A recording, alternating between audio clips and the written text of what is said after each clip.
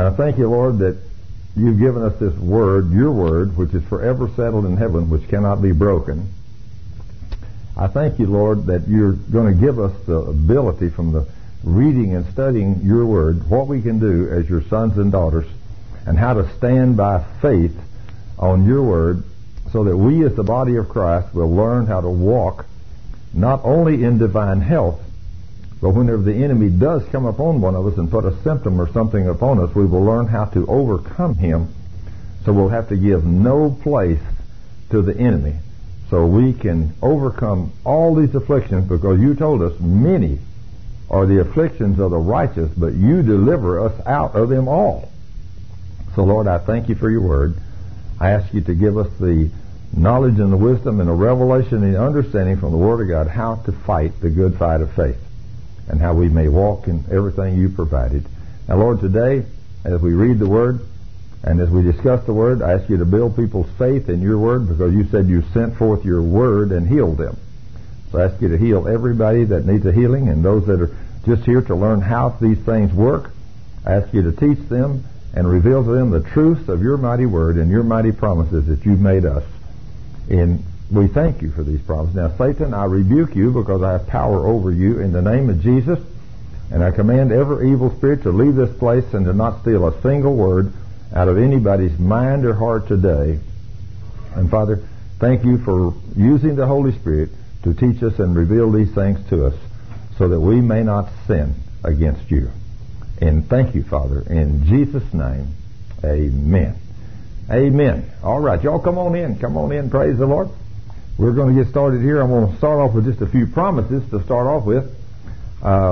As we get started here, I'm going to quote to you a few of these faith-building promises.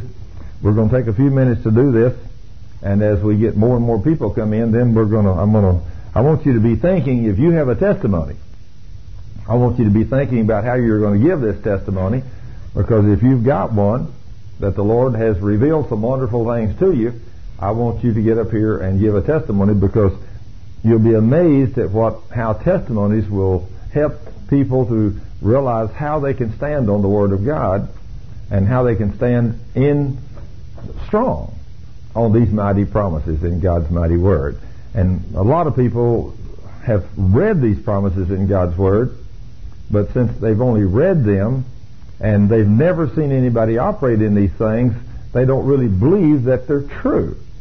And so we have some people here that has examples like that knew the Word of God, had read this, but had never really believed they could really work until they heard me talk about some of these things and how I walked in these things. And when that happened, man, grabbed hold of it like this and said, hey, this is it, this is for me, and praise God. And they believed then, and that was the instrument that broke them through, and they've received tremendous miracles. Some of those are here today. So we're going to be giving those testimonies here in a few minutes. To start off with today, I want you to think about what the Word of God says that you can do if you have faith in God, and what you can't do if you have doubt in the Word of God. So I want to start off with Matthew 14, and as you think about Matthew chapter 14, this is a tremendous story about where it takes great faith, because in this story in Matthew 14, starting with verse 24, Jesus is coming walking on the water. Now then, I don't know if there's any of you in here today that have walked on water lately, but none of you. Has anybody walked on water lately? No, nobody in here. Nobody's holding up their hand. So we must be, do what? Have you? Well, no, I haven't walked on water either. Oh, now I take that back. I have walked on water, but it was frozen. There's a man told me a story the other night. He said a man bit me. He said I was getting my faith up so high, and he was talking about walking on water, and the guy said, nobody can walk on water. And he said, I happen to remember it was winter time, and the pond outside was froze over, and I told the guy, I said, I can walk on water. I'm a man of great faith. He said, I bet you $5 you can't walk on water. He said, all right, I'll take the bet. Now, number one, he shouldn't have bet, you see. He shouldn't have bet. But he said, I guarantee I can walk on water. So he said, we walked outside. The guy went with me, and we walked out, and there was that pond, and I just walked right out. And the guy said, you cheated. He said, that's water. And he said, I'm walking on it. So That's kind of helps. That makes it a little easier for us to walk on water when it's frozen, doesn't it? It sure does. And sometimes that's the way it works. In other things, it makes it a little easier for us to receive our healing when we have a little help from somebody else, like a doctor or whatever. For most of us, that makes it easier until we get to one of those places where the devil's involved and the doctor can't do anything for you. Then it's between you and God. And that's where so many people miss it. In fact, before I go on any further in the story of Matthew 14, I went over to pray for a lady. A man went with me, and we drove a long ways. And this woman was a great Christian Baptist woman. She had written a couple books and everything else. But being in a Baptist church, she didn't know anything about healing. And so she was technically on her deathbed. And we went over there, and I explained to her that night how to fight the good fight of faith and who the enemy is and what he was doing. And so I literally stayed at her house with this other man until probably 1 o'clock in the morning, teaching her the Word of God, because she was very critical. I convinced her who the enemy was. Well, I rebuked the devil and commanded him to get his hands off of this woman. And she started immediately feeling better. She said, "Oh, I feel so good." But I said, "Now, ma'am, don't go by your feeling. Go by it is written." Because I said, if you step back into the realm of feeling, the devil will come back and you'll lose this. And so we left there, and I guess I told her, she said, "Where are you staying tonight?" And I told her, I said, "Well, we stopped and got a room down here at a certain hotel," because I said, "There's no way I can drive all them hours back tonight after spending all this time with you." So I said, "We're going to stay at a hotel." And she wanted to know what hotel we were staying in, and I gave her the name. Well, I left there at 1 o'clock, and it was only about 5 or 6 o'clock in the morning when the phone rang in the hotel room. And I answered it. I mean, I was really tired, but I answered the call, and she told me who it was.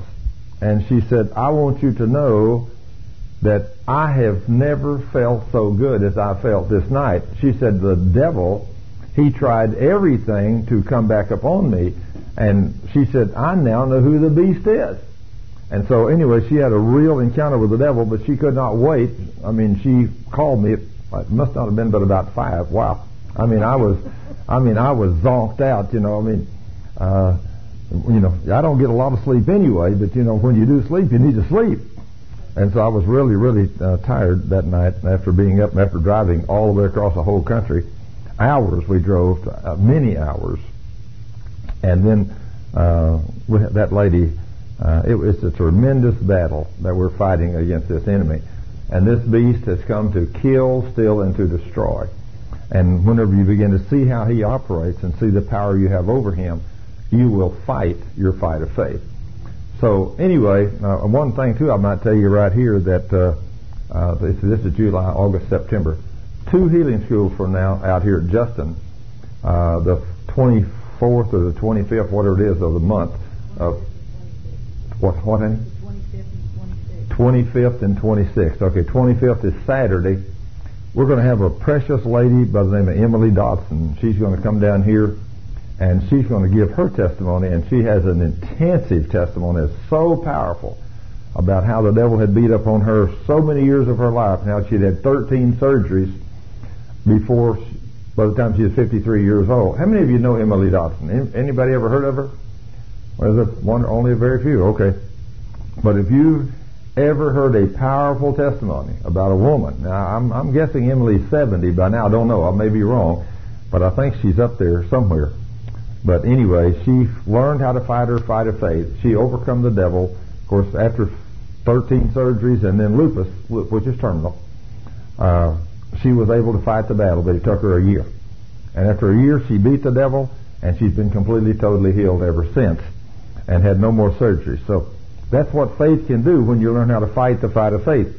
But in Matthew 14, Peter, he asked the Lord, "Lord, if that's really you, let me come to you on the water."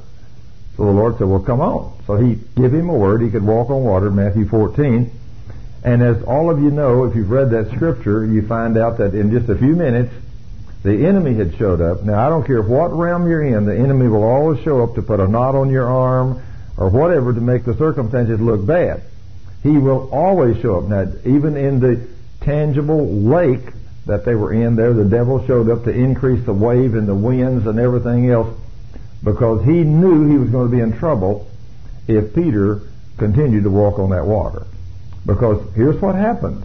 When you get one man walking on the water, and all those other men which have no faith are sitting there watching one man walk on the water, what happens after you look for a few minutes and one man's out there walking on the water? And you said, he told him to come out there, so then you go and holler at, Lord, let me come too. And he says, come on. So when the second one gets out there and he starts walking on the water, and then another one turns around and says, well, if he can do it, I can do it. And then you got 3, and then 4, and then 12. Now when you get 12 men walking on water, the devil's in big trouble. And he knows that. And that's what happens when people come to a healing school and learn God's Word, and people start getting healed. They start going back to their churches and everywhere else, start telling people, hey, listen to what Jesus did for me. And of course, some of them even in your church will say, oh, that's okay. You know, it's just it's just one of those things. You know, you wasn't really sick, or you know, it didn't really happen, or it's just a coincidence. But you know, some of them will believe, and some of them will believe your testimony. And as they believe your testimony, you know, they will start saying, hey, I know this person or that person or whatever, and this really worked. Yeah, and especially when they know you, and you've been in that church for so many years. I don't know whether I'm maybe having a little trouble here. I hope not. This thing feels strange in my head.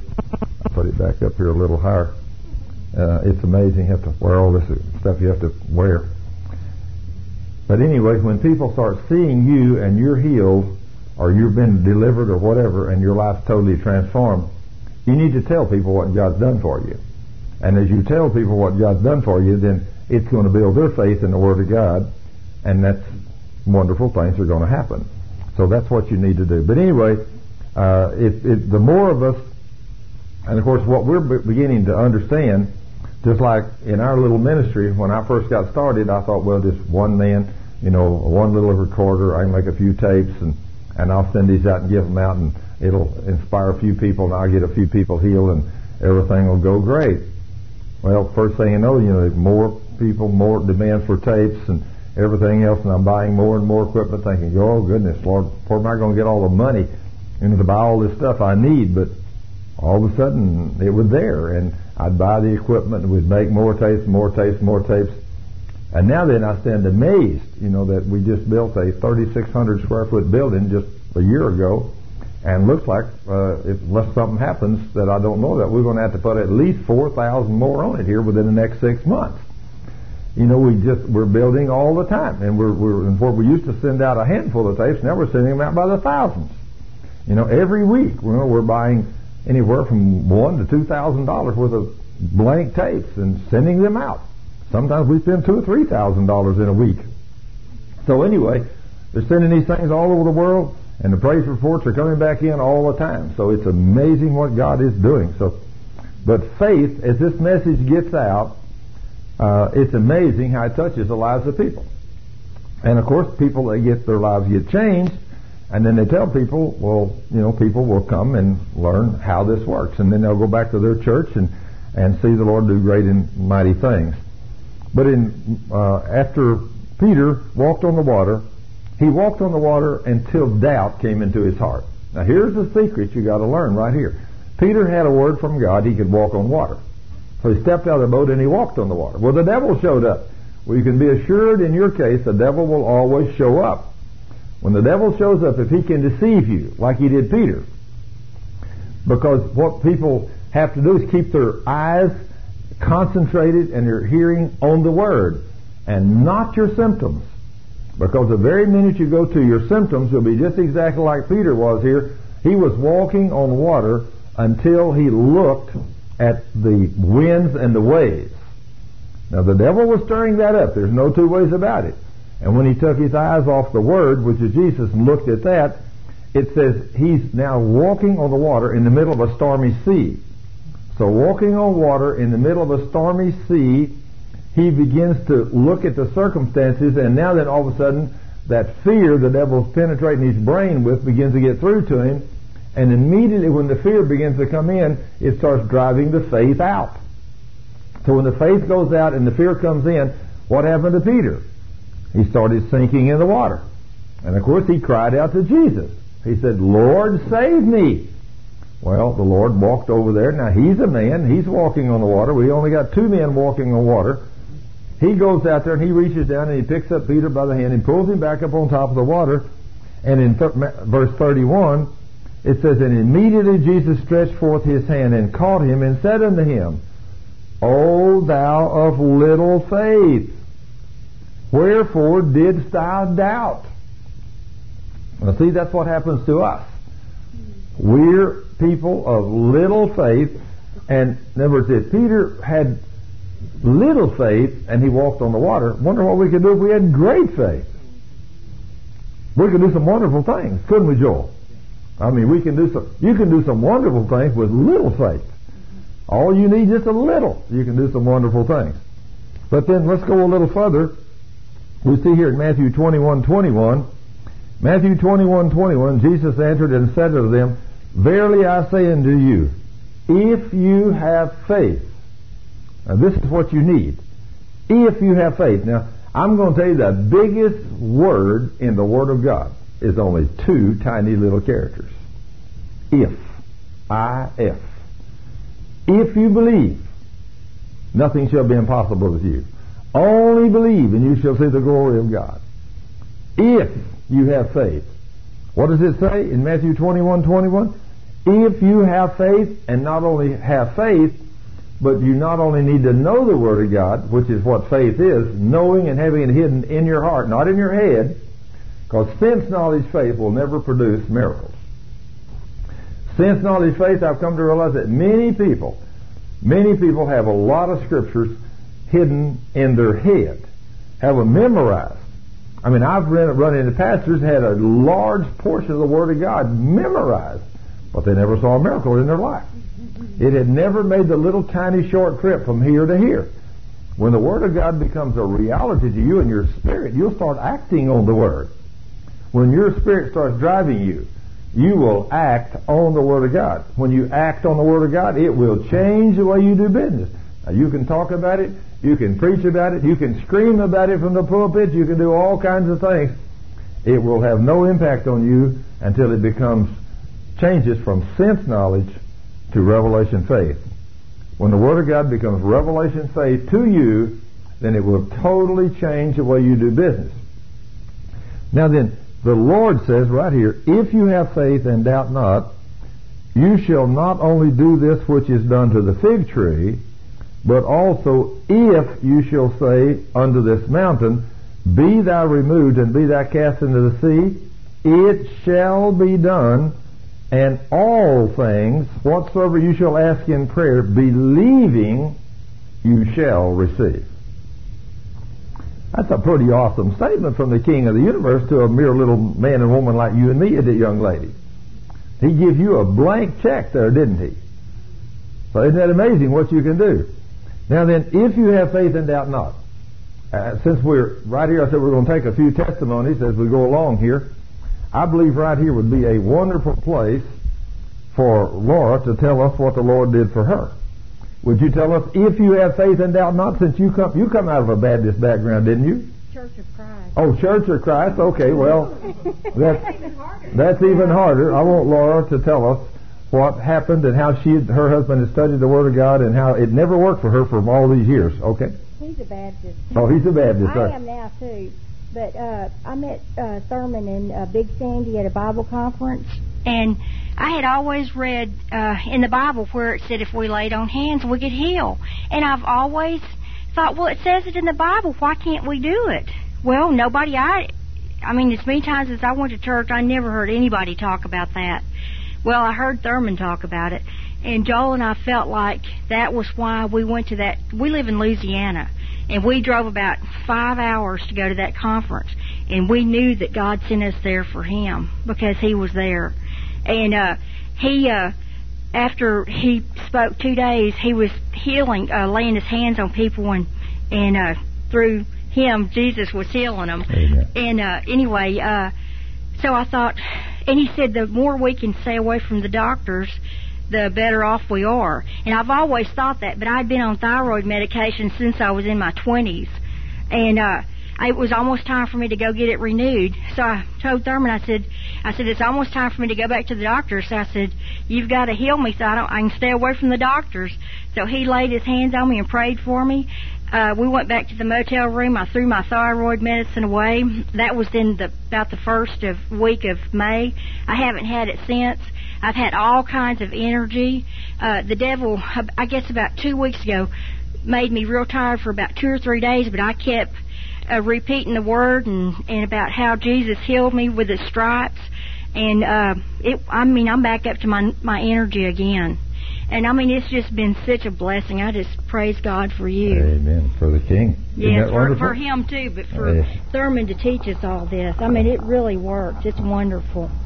Now then, that just goes to show you when the Word of God clearly says that if you have faith and doubt not. Now, of course, Joel and Laura had come from Church of Christ and Baptist backgrounds, and they had read these promises, and they knew them.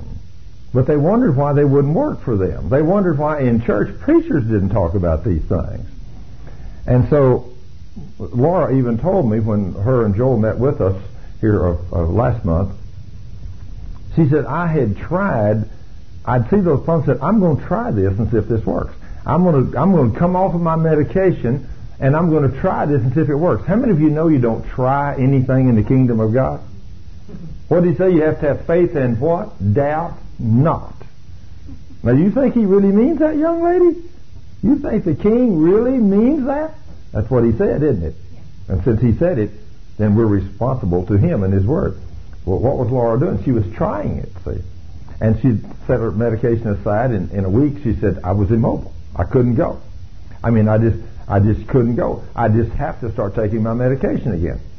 But when she heard me speak it and talk about these mighty things, she said, that man, what he's saying is written in the Word. If it worked for him, it's going to work for me. Now then, her faith is mountain high. And they only heard me teach a couple of times. An hour and a half. So she said, we're going back to the hotel, and I'm throwing that stuff away. I don't need it no more. She said, I'm not going to try this time. I'm going to throw it away. Now then, a little woman that says she'd try to get off her medication, and a week later she's immobile. She can't do nothing. Has no energy, can't even do nothing. A vegetable, virtually, she says. She said, I threw that stuff away knowing it was mine because God made me the promise in his word. And then, of course, I guess it was May, June, July, August, or May, June. Anyway, a couple months later, what it was, when I finally met with them here for the first time, her husband, Joel, he said, used to, I had no problem keeping up with it. But he said, now then, I'm having to take vitamins to keep up with my wife. The power of God in faith lit your fire, didn't it? Totally changed your life. Now, if Jesus made us these promises, who are these promises for? All of us. Me. That's the way you should say. Me. They're for me. They're personal to me, right? And to you. And when you say that, you've got to realize that Jesus saying here, if you have faith, you can put your name there, can't you? If you have faith, and doubt not. Now that's the part that's difficult. Doubt not, because when you'd first get off of your medication, Laura, when you'd get off that and the devil would start putting those symptoms upon you that you're getting weaker, you yielded to those. Your faith was not very high, and you think, well, honey, this doesn't appear to be working for me. This is not working. Well, the devil will say, you know that don't work, because if these things worked, your preacher would be preaching these things. See, he knows they don't work, so what do you think you are? And so you yield to that beast. He's done a good job on us, you know what? Yeah, praise the Lord. But Jesus said, if you have faith, you shall say unto the mountain, be thou removed, and be thou cast into the sea, and it shall be done. And all things, not a few things, all things, whatsoever you shall ask in prayer, believing you shall receive. Now, how many things? All things. Now, does that mean all things are going to happen instantly? No, it may take time for them to happen. But now another thing too, you need to know that these things will not work for you if you're living in some kind of sin. If you got sin in your life, you got unforgiveness toward a brother or a sister, or you've been lying or stealing or cheating or doing all kinds of things. In other words, if you're living in the world, these things will not work for you. You have to make sure that every sin is confessed and you're walking holy before God. Now, is that possible? Well, some people say it's impossible for me to be holy before God. Well, that's obviously not true, because he said, be ye holy, because I am holy. If the Lord told us to be holy, then he told us to go and sin no more. And Paul told us over and over, shall we sin that grace may abound? He said, God forbid. If we've died to sin, how therein can we sin anymore? If you died to sin, can you sin anymore? No, you cannot. So what should we do? We should all, as the body of Christ, we should die to sin and live in holiness and righteousness, and then these things will work for us. So then when we come to the Lord with no sin, and I've come to realize one of the major sins in the church today is the sin of unbelief. We just don't believe that God's promises are for you and me. But when we believe they are for us, then we repent of our unbelief and we get healed. So praise the Lord, or get whatever we ask the Lord for. So anyway, Matthew 21:21, he says, and all things whatsoever you shall ask in prayer, believing you shall receive. And you got yours, didn't you, Laura? Praise the King. That's right. Now, Mark 11:23, for verily I say unto you, that whosoever shall say unto this mountain, be thou removed and be thou cast into the sea, and shall not doubt in his heart, but shall believe that those things which he saith shall come to pass, he shall have whatsoever he saith. Therefore I say unto you, what things soever you desire when you pray, believe that you receive them, and you shall have them. Again, this is another one of those magnificent promises that goes so far as to say we can have what we say. Now, lots of people today do not believe we can have what we say with our mouth. But I'm going to tell you, Jesus said this. Jesus is the one that made this statement to you and me, and he said, you shall have whatsoever you say with your mouth. Now, does that mean good or bad? Yes, it does. Good or bad. You can absolutely speak a curse upon your body, or upon your children, upon your mate. That's just like the other day when I was up in Baltimore teaching the Word of God. We were talking about the power of the tongue. This pastor and I, the senior pastor of this church, had invited me up there. We went out to dinner one afternoon and have a salad, and we were out there eating that salad, and we were talking about the power of the tongue. He said, Thurman, you talk about the power of the tongue almost more than any pastor I've ever heard in my life. But he said, I want to tell you, I went on a mission trip a couple of years ago with a couple of men, and we went down in some country, and he said, we had a car, and we were going up a tremendous mountain trail back up to where we was going to preach, and he said, one of the men said, one thing about it, if this car quits, at least we can coast down this hill backwards. There wasn't no place to turn around. But he said, wouldn't it be terrible for that to happen, to have to coast all the way down this hill with the brakes on backwards? But he said, at least if the engine quits, we can coast all the way back down where we started backwards. And he said, we hadn't gone 50 yards so that car stopped running. 50 yards. Now what did that man do? He spoke a curse over that thing. You know, you have to be careful what you say with your mouth. Make sure whatever you say is what you want, because it's very, very, very easy to step into the realm of unbelief with your tongue. And unfortunately, I go there too many times myself. As much as I know about the Word of God, which is not near as much as I want to know, I still step into those realms of undoubt and unbelief far too much. So hide the Word in your heart and realize that whatever you say with your mouth, you're going to have it. That doesn't mean that if you say it one time, it'll happen. But if you say it over and over, it will happen. And I couldn't tell you how many people I've known, and you may have known, that they walk in, like I walked in here, this 70-year-old woman, just a beautiful woman. I walked into a church one day, and I was going to be an interim pastor there for a couple of Sundays. And I said, well, ma'am, how are you doing today? I introduced myself to her, and she said, well, I'm doing real great, but my arthritis is sure hurting me today. I said, your arthritis? She said, yes. Look at my hands. I have arthritis in my hands. I said, ma'am, don't you know that comes from the devil, and that's not you, that's not yours? Well, she said, what? I never heard anybody say that. I said, arthritis don't come from God. I said, you're a child of the King. I said, that comes from the devil, and every time you say that, you're opening the door worse and worse for him to attack you. And I began to show her some of these promises. She said, Mister, I've been in church ever since I was a child, and I've never heard nobody say this. I said, well, ma'am, I'm just repeating what Jesus said. Is that what he said? She said, that's what he said. I said, so why don't you rebuke it and command it to go away and say, devil, you take your arthritis away, and I don't have it no more in the name of Jesus.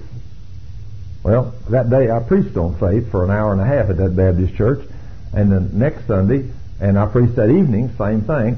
And then the next Sunday when I come back, I walked in and there was that same lady. I said, how are you doing today? She said, praise God, I'm doing good. And she said, that arthritis is gone. I give it back to the devil where it's supposed to be. I thought this one Sunday changed that woman's life forever. Isn't that amazing? All this time she's claiming her arthritis, not realizing it comes from the enemy. It's amazing how we just receive from the enemy his stuff. But you don't want that. But what did the Lord say you can do there? If you have no doubt in your heart, but shall believe that those things which you say shall come to pass, you shall have whatsoever you say. So make sure you say what you want, right? I mean, I learned these principles a few years ago, and there was a woman come up to me one time and she said, I want you to pray for my son. She said, he is the worst kid you can ever imagine. And he's in prison, and I tell you what, I told him when he was growing up, if he didn't straighten his act up, he'd probably be on drugs and in jail by the time he was 21. She said, that's exactly what happened. I said, ma'am, I'm going to tell you why he's in jail and in prison. She said, why? I said, because of you. She said, what? I said, yes, ma'am, you put him there. She said, I told him. I said, ma'am, that's what you was doing. You was telling him, you was saying it over and over and over, and you opened the door. She said, sir, I don't believe that. So I took her to these scriptures. I said, look what the Lord says you'll have, whatever you say. She said, well, he couldn't mean that. I said, well, then what do you think he meant? And she said, well, I guess I never looked at it like that. So she said, what can I do? I said, repent. Tell the Lord you're sorry you spoke a curse over your son. I said, tell him that you didn't know these things, and then start saying what you want. Start saying, Lord, I thank you that son of mine is the best boy that ever was born on this earth. Thank you that he's a preacher, and he's a good one. And Lord, thank you that he's a fine man of God. And I said, say all that over and over and over and over. It wasn't but 2 or 3 years later, I saw that woman, and she was just hysterically happy. She said, a year after I started saying those things, my son got out of jail. She said, my son come home, and for some reason, he said, Mother, I don't know why, but I feel like I need to go to church. And he said, my son started going to church, and the first thing you know, he got saved. Then he went off to seminary, and now then my boy is already out there. So he's still going to seminary, but said he's preaching the Word of God. She said, he's going to be the best preacher there ever was. I said, ma'am, you're saying the right thing. Now, isn't that amazing? Totally changed that boy's life because that mother had spoke him into jail, and now she'd spoke him out of jail. So, what did the Lord say you could have? Whatever you say with your mouth. That's pretty powerful, isn't it? So, you need to start saying what you want. And let's go on then in verse 25 of that scripture right there. This verse, Mark 11, 23, 24, is a powerful set of verses. But then in verse 25 and 26, he tells us why, one of the reasons these things will not work for you. Now, first of all, you must be walking in love and forgiveness for the Word of God to work for you. Because if you've got an unforgiveness or you're not walking in love, then God's Word will not work for you. You can't speak it because Galatians chapter 5 verse 6 says, your faith worketh through or by love. So the attributes of God is love. So if you don't walk in love, they will not work for you. So make sure that you're walking there. Because the confirmation of that is in verse 25. And Jesus, after he made that powerful statement in Mark 11, 23 and 24, he said in verse 25, and when you stand praying, forgive, if you have anything against any, that your Father also which is in heaven may forgive you your trespasses. Verse 26, but if you do not forgive, neither will your Father which is in heaven forgive your trespasses. So now then, if you do not forgive everybody from your heart, everybody, are you in trouble? Yes, you're in trouble. Because if God does not forgive you, what are you going to get from Him? Nothing. And did you realize also that you and I today, as sons and daughters of God, if we do not forgive from our heart, everybody, the Lord has a zero tolerance for unforgiveness. Zero. Not a little here and a little there, but zero. He says you must forgive them all. In fact, He says not only will He not forgive you, though therefore He won't answer your prayer, but He also goes a little further in Matthew 18:21 through 35, and He goes so far as to tell you He will turn you over to the tormenting spirits. In other words, God will turn you over to the devil. Let me just make it clear. And that's what He says. If God turns you over to the devil, what do you think the devil come to do? Steal, kill, and to destroy. It's just like last night. There's a precious lady come to Bible study last night, and she had said that we had prayed for her, and she was getting better, but she couldn't understand why she wasn't receiving her full healing. She had Lyme's disease. And so she said she remembered hearing me say, ask the Lord. There's something there. Ask the Lord what I've done wrong. So she said, I started asking the Lord, Lord, is there something I have done that keeps me from receiving my full healing? And she said, He reminded me of someone years and years and years ago I had a little grudge against. And she said, I thought, Lord, surely that couldn't be keeping me from receiving my healing. But she said, I immediately repented. And she said, when I repented, it was no time till my healing was full blown. And she said, I am now completely free of Lyme's disease. I mean, Dave, when you get a full healing from the Lord, and you've had it all these years, I forget how many years this woman said you'd have it, 10 or 12? 18. That's right. Thank you, honey. 18 years she said she'd had that problem, and she just thought it was something that she had to live with. Because, you know, Lyme's disease is not curable. The doctors can't cure it. So when you get it, it's just something you live with until you die, and usually it brings forth an early death. So a little tiny sin of unforgiveness was keeping her from receiving her healing.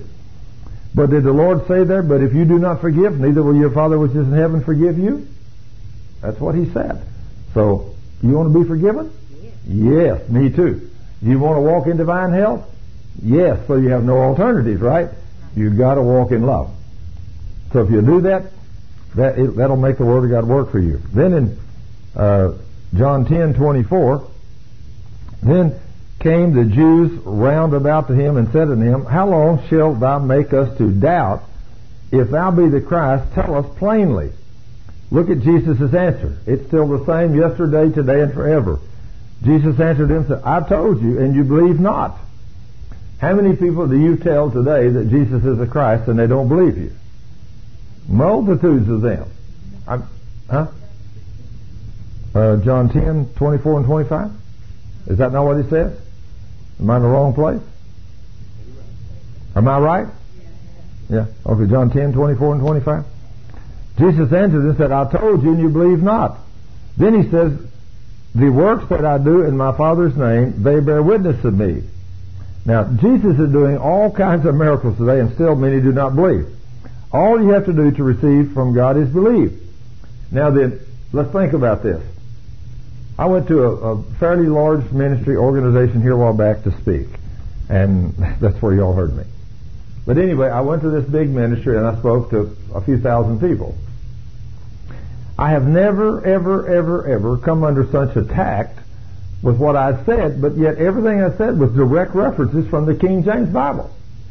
And I had doctors of theology and pastors of big churches that came against me and even wrote letters. And so for the next 3 days, me and the man that was in charge of this large ministry, we sat in his office hours every day trying to write rebuttals about what these people said. And after, I think it was Thursday afternoon or Friday morning, I told him, I said, look, that's it.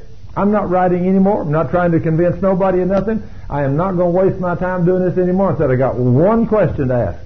How many people, those guys that wrote those letters and saying what I'm saying is a lie, how many of those men ever get anybody healed?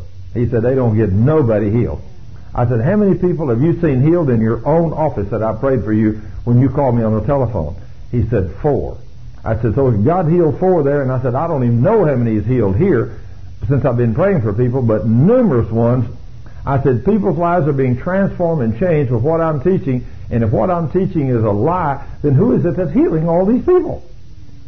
And he said, well, I said, so I ain't answering no more. I said, I don't care who these guys are. I don't care if they got PhDs behind their names. I don't care if they're the pastor of the biggest church in the country. I don't care if they're Methodist, Baptist, Pentecostal, or what they are. I'm going to quote the Word of God for just exactly like it's written. And if Jesus is showing up, or somebody is showing up to heal all these people, and it's certainly not me, I'm not doing it. I said, if he's showing up to heal these people, then one of the two of us groups one of us must be right and one of us must be wrong. And so I said, if those guys are not getting anybody healed, and Jesus is doing all these wonderful things when I pray standing on His Word, I said, I'm not even going to write them again. I said, over. I'm not even going to talk to them. And so that's the decision I finally made. So you come to me and say, don't you know Jesus don't do those things anymore? I said, well, if you don't believe, He's definitely not doing those kind of things. So if you want to see Him do what I see Him do, you got to start believing. You got to start saying, if Jesus said it, hey, I believe it. And of course, it really don't make any difference whether I believe it or not. If Jesus said it, that settles it. You know, make it whether you believe it, I believe it, or whatever. If Jesus said it, it's done. So that's all I do. I just stand on it is written and let Him do all the rest. So after all, He is the King of the universe. Then He says here in Mark chapter 4, verse 40. Now, in Mark 4, of course, that's a tremendous story right there. The men are out on the Sea of Galilee again, and the storms and everything are coming along, and the wind's blowing, and all this stuff. And they cried out to the Lord, Lord, save us! And He gets up and rebukes the winds and the waves. Now, think about what Jesus did. If Jesus can get up and rebuke the winds and the waves and they become peaceful and calm, then He says in verse 40, Mark 4:40 said, and He said unto them, why are you so fearful? How is it that you have no faith?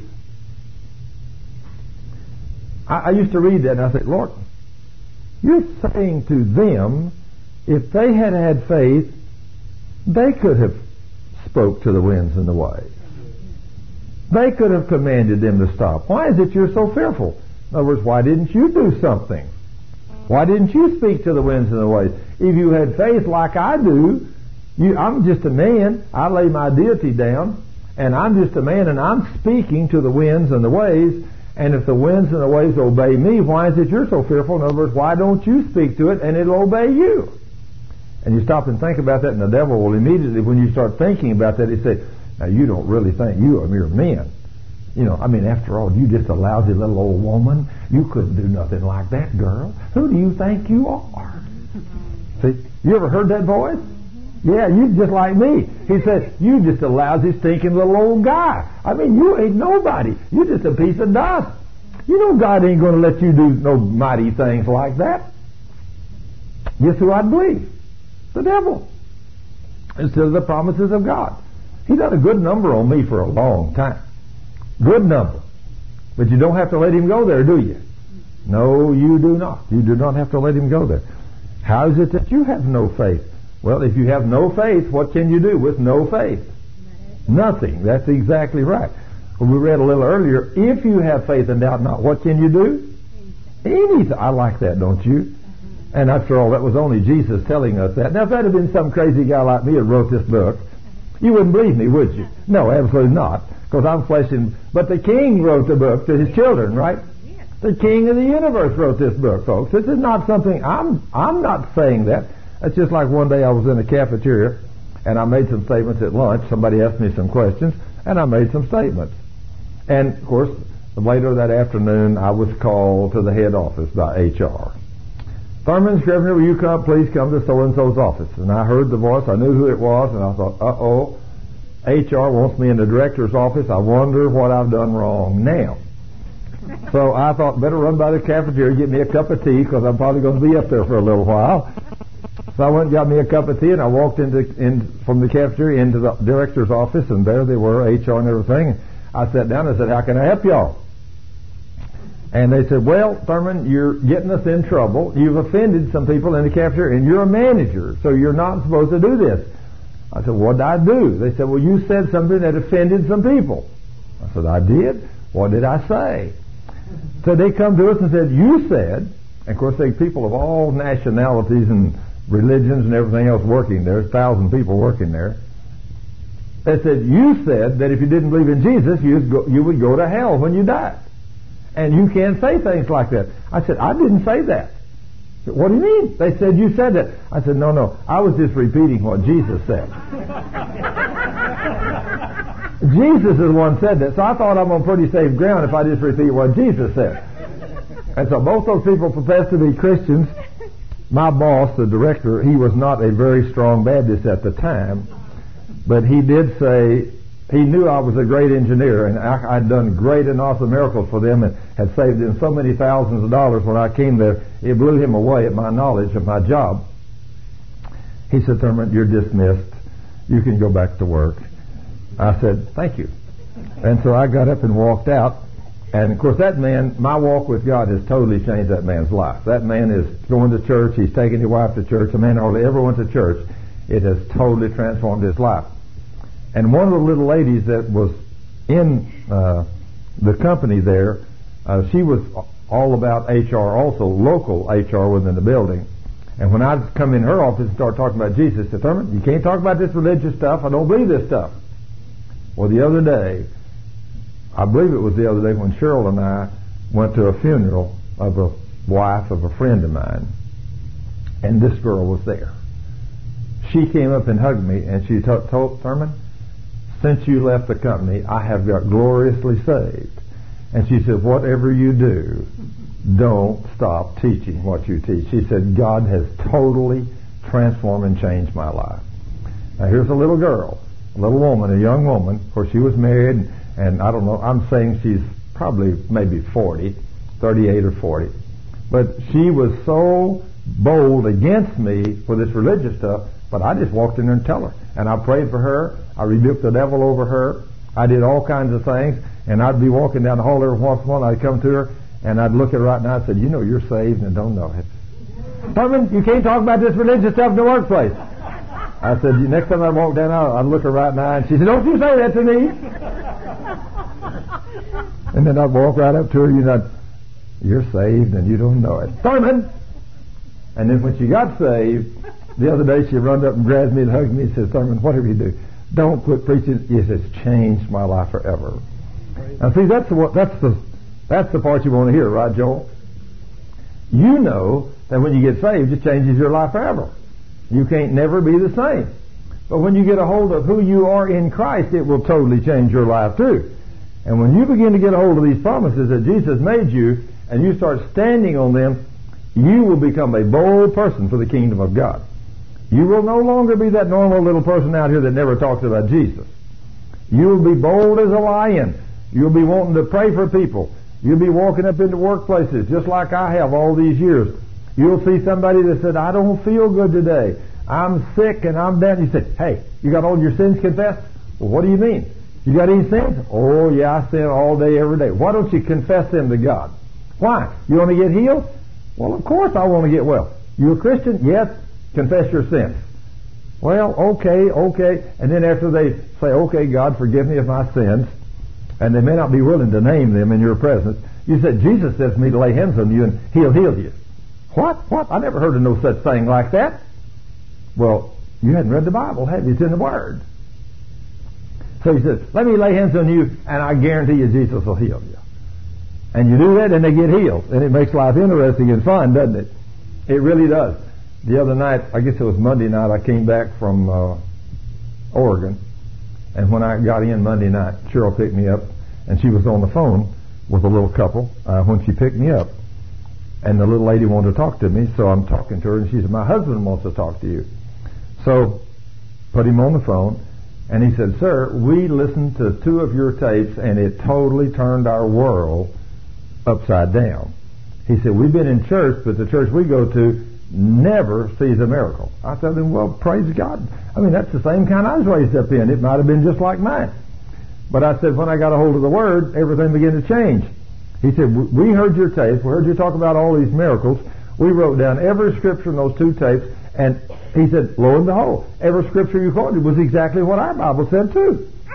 And so he said, I went over to my pastor, and I told him, I said, did you know that I have just listened to a tape, a man that lays hands on the sick, casts out devils, and people get healed? He said, look, if you heard somebody say that, he's of the devil. He said, this don't work. And he said, but pastor, he said it, he told me the scripture, I looked at my Bible, the one I bring to church every Sunday, and that's what my Bible says. And so now this pastor's in trouble. He's in trouble.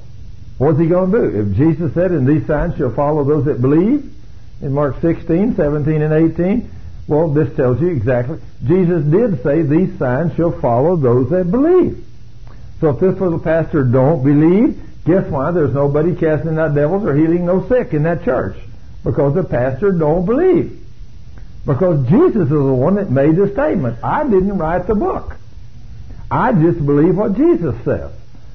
Jesus says I can lay hands on the sick and they'll get well. It works, don't it? Yes, it does. It sure does. Now then, in Matthew 8:28, let's go there. And in Matthew 8:28, and he said unto them, why are you so fearful, O you of little faith?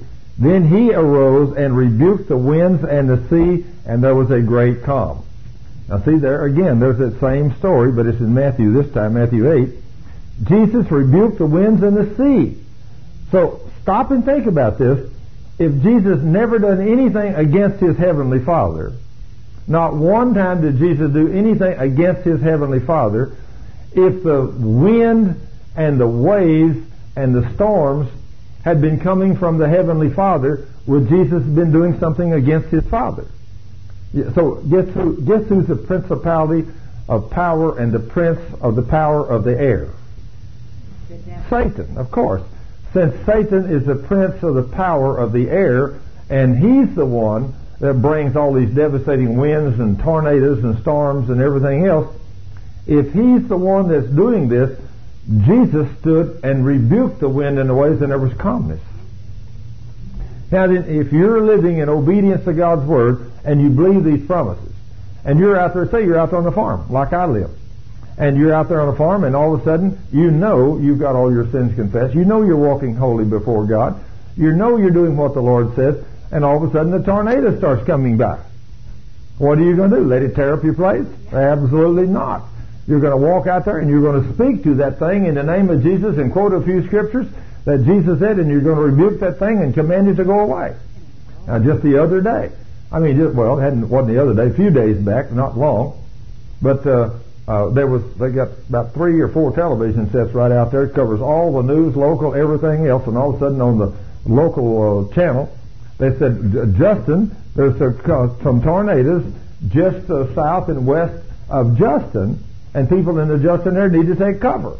Well, everybody thought that was out here running, they thought south and west of Justin. We're south and a little west of Justin. So one of them went out there, they looked outside front, all cloudy and everything, walked out back and looked out here, and sure enough, 2 tornadoes were just right over the hill over there coming this way. They run over to Dave's house and said, Dave, his sons were there, said, there's a couple of tornadoes right over here. You got to get out quick. They're coming this way. These people ran out of here. They cleaned this place out. Everybody in here, everybody was carnal. I don't care whether they were Christians. They were all carnal. Nobody know what their authority was in the name of Jesus. They left out of here. They got in their cars. This place cleaned out. You can't imagine how quick this place cleaned out. Wham! They're gone. Well, Dave's boys, they wasn't a bit excited. They know their authority. They stepped out on the back porch. They looked over there, and in the name of Jesus, we command you to leave. In Jesus' name. Both tornadoes instantly dissipated right before their eyes. Now, isn't that amazing? As daughters and sons of the King, as long as we're walking holy, we got a power over the prince of the power of the air, right? So you don't let him run over you no more. In Jesus' name. Now then, somebody says, I don't believe that'll work. Okay, don't try it then. I guarantee if you don't believe it'll work, it won't work for you. God requires and demands that those of us in His kingdom believe His word with no doubt in our heart. Why did it not work for these boys? They didn't believe it either. Jesus rebuked the winds and the sea, and there was a great calm. After He did that in Mark 4, what did He say? How is it that you have no faith? In other words, Learn to do some things in faith. And Matthew 16:8, which when Jesus perceived, he said unto them, O ye of little faith, why reason ye among yourselves, because you have brought no bread? Do you not understand, neither remember the 5 loaves or the 5,000, and how many baskets you took up? O ye of little faith. Now then, we remember the loaves and the fishes. Now that takes great faith, doesn't it? I mean, you think a little boy brings you a lunch basket, and you say, this is all I've got. And he hands you a little lunch basket with a few little fish in it and a few little loaves, or a few little biscuits. And you look up and there's 5,000 men out there. And you're going to feed that whole bunch with that little bitty would that take great faith? Mm-hmm. Yes, it would. But Jesus had that kind of faith, didn't he? He said we can do the same things, but we don't believe that. So that's why it don't work for us.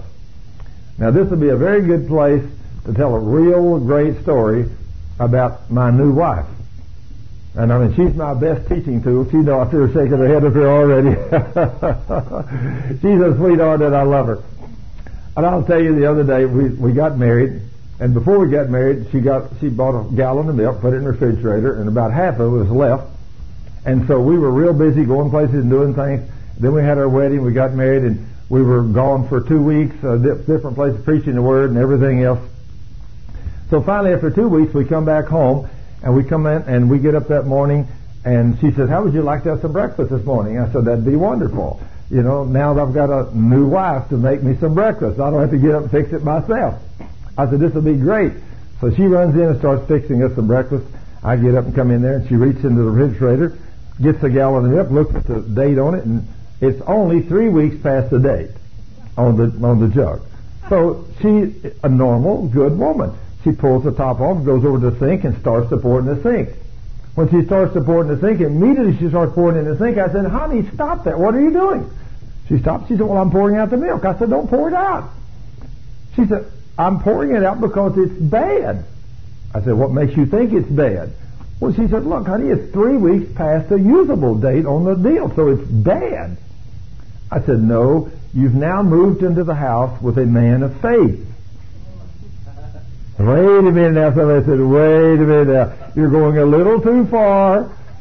I said, I guarantee you that milk is good and sweet.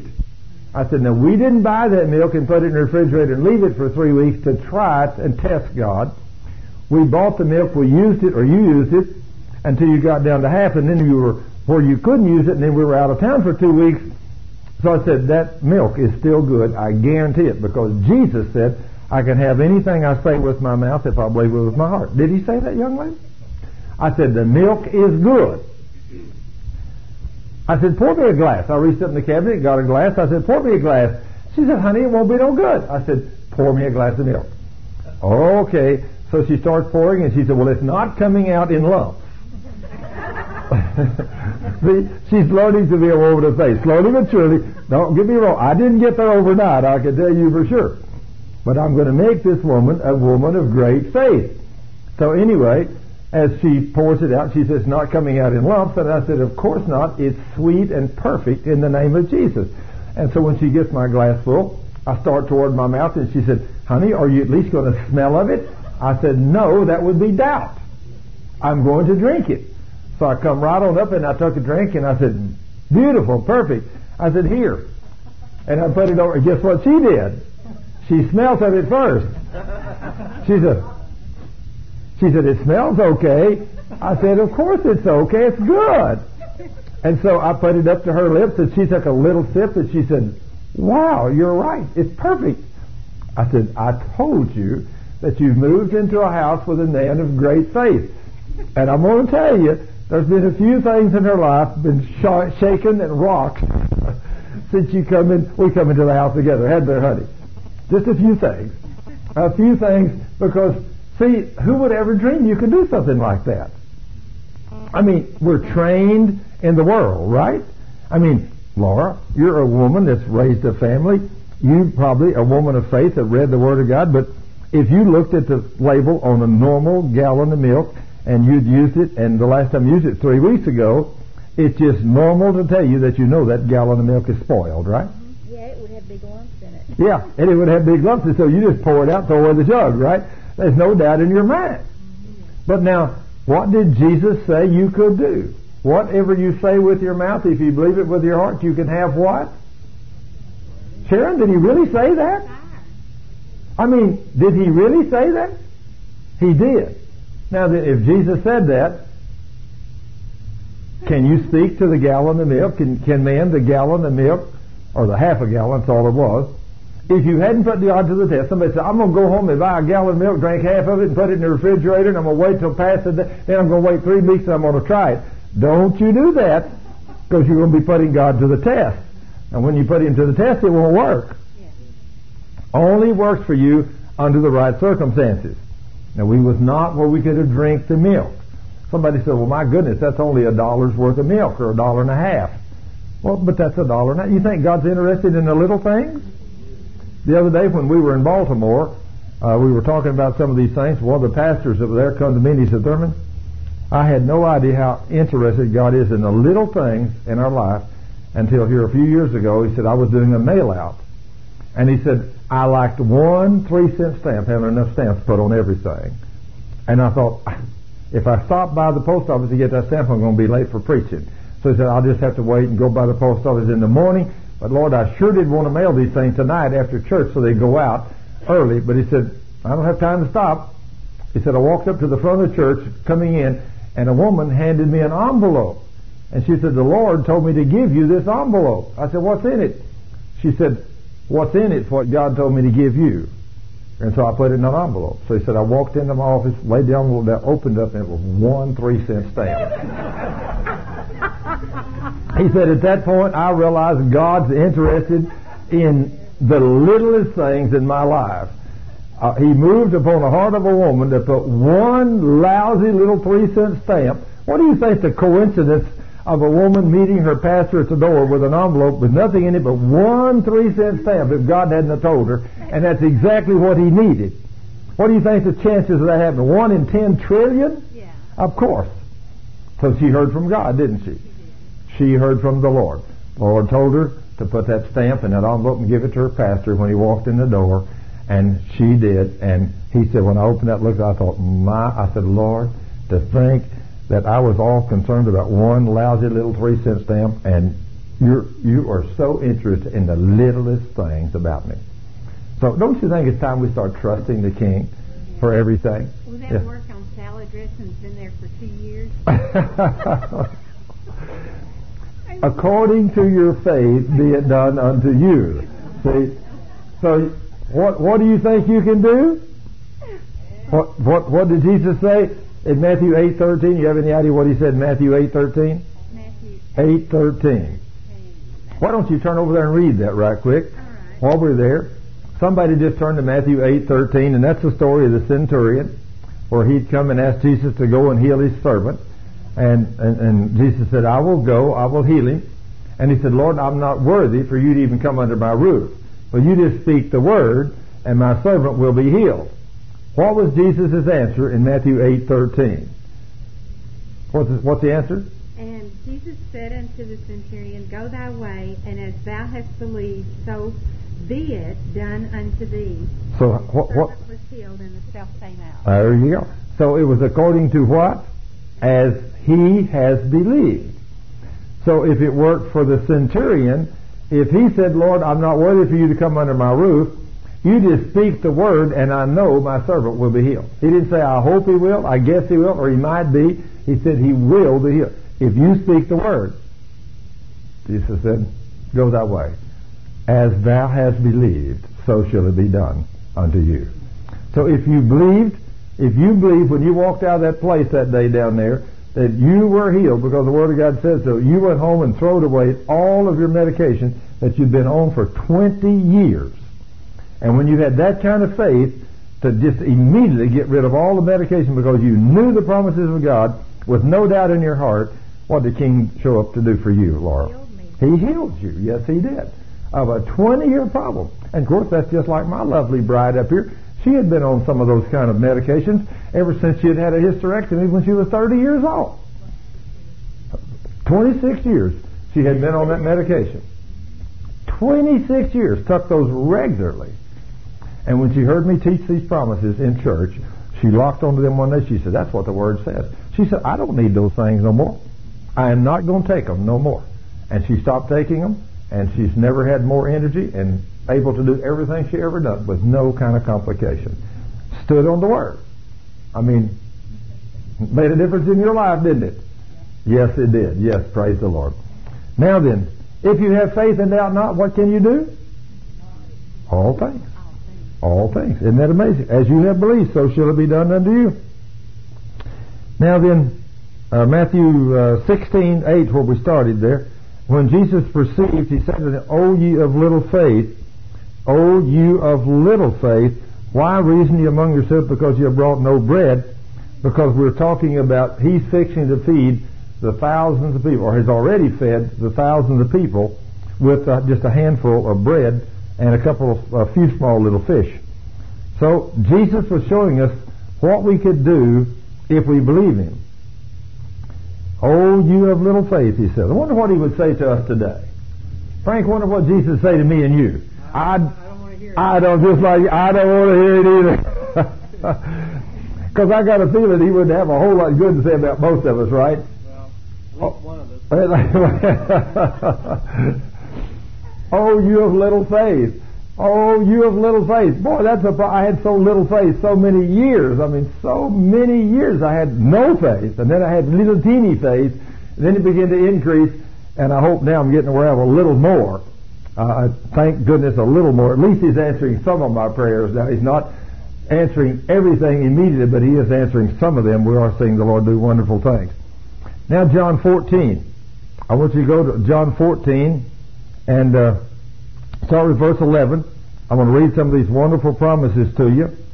John 14:11. Jesus said, believe me that I am in the Father, and the Father is in me, or else believe me for the very work's sake. Now then, when you see people get healed, and they're still getting healed today, I mean, why is it that we fight in the church when we lay hands on the sick, or we drive out devils, we speak the Word of God in these promises, and people get healed?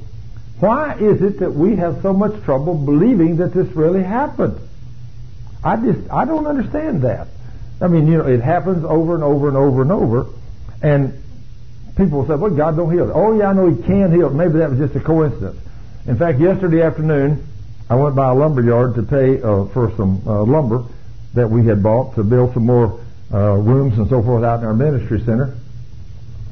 And the man that owns the lumber yard, in 1986, he was one of the deacons of the church at Lakeland Baptist Church that I invited to come pray over a man with stage 4 lymphoma terminal cancer. And that man's name was Ed Brock, the man that was going to die.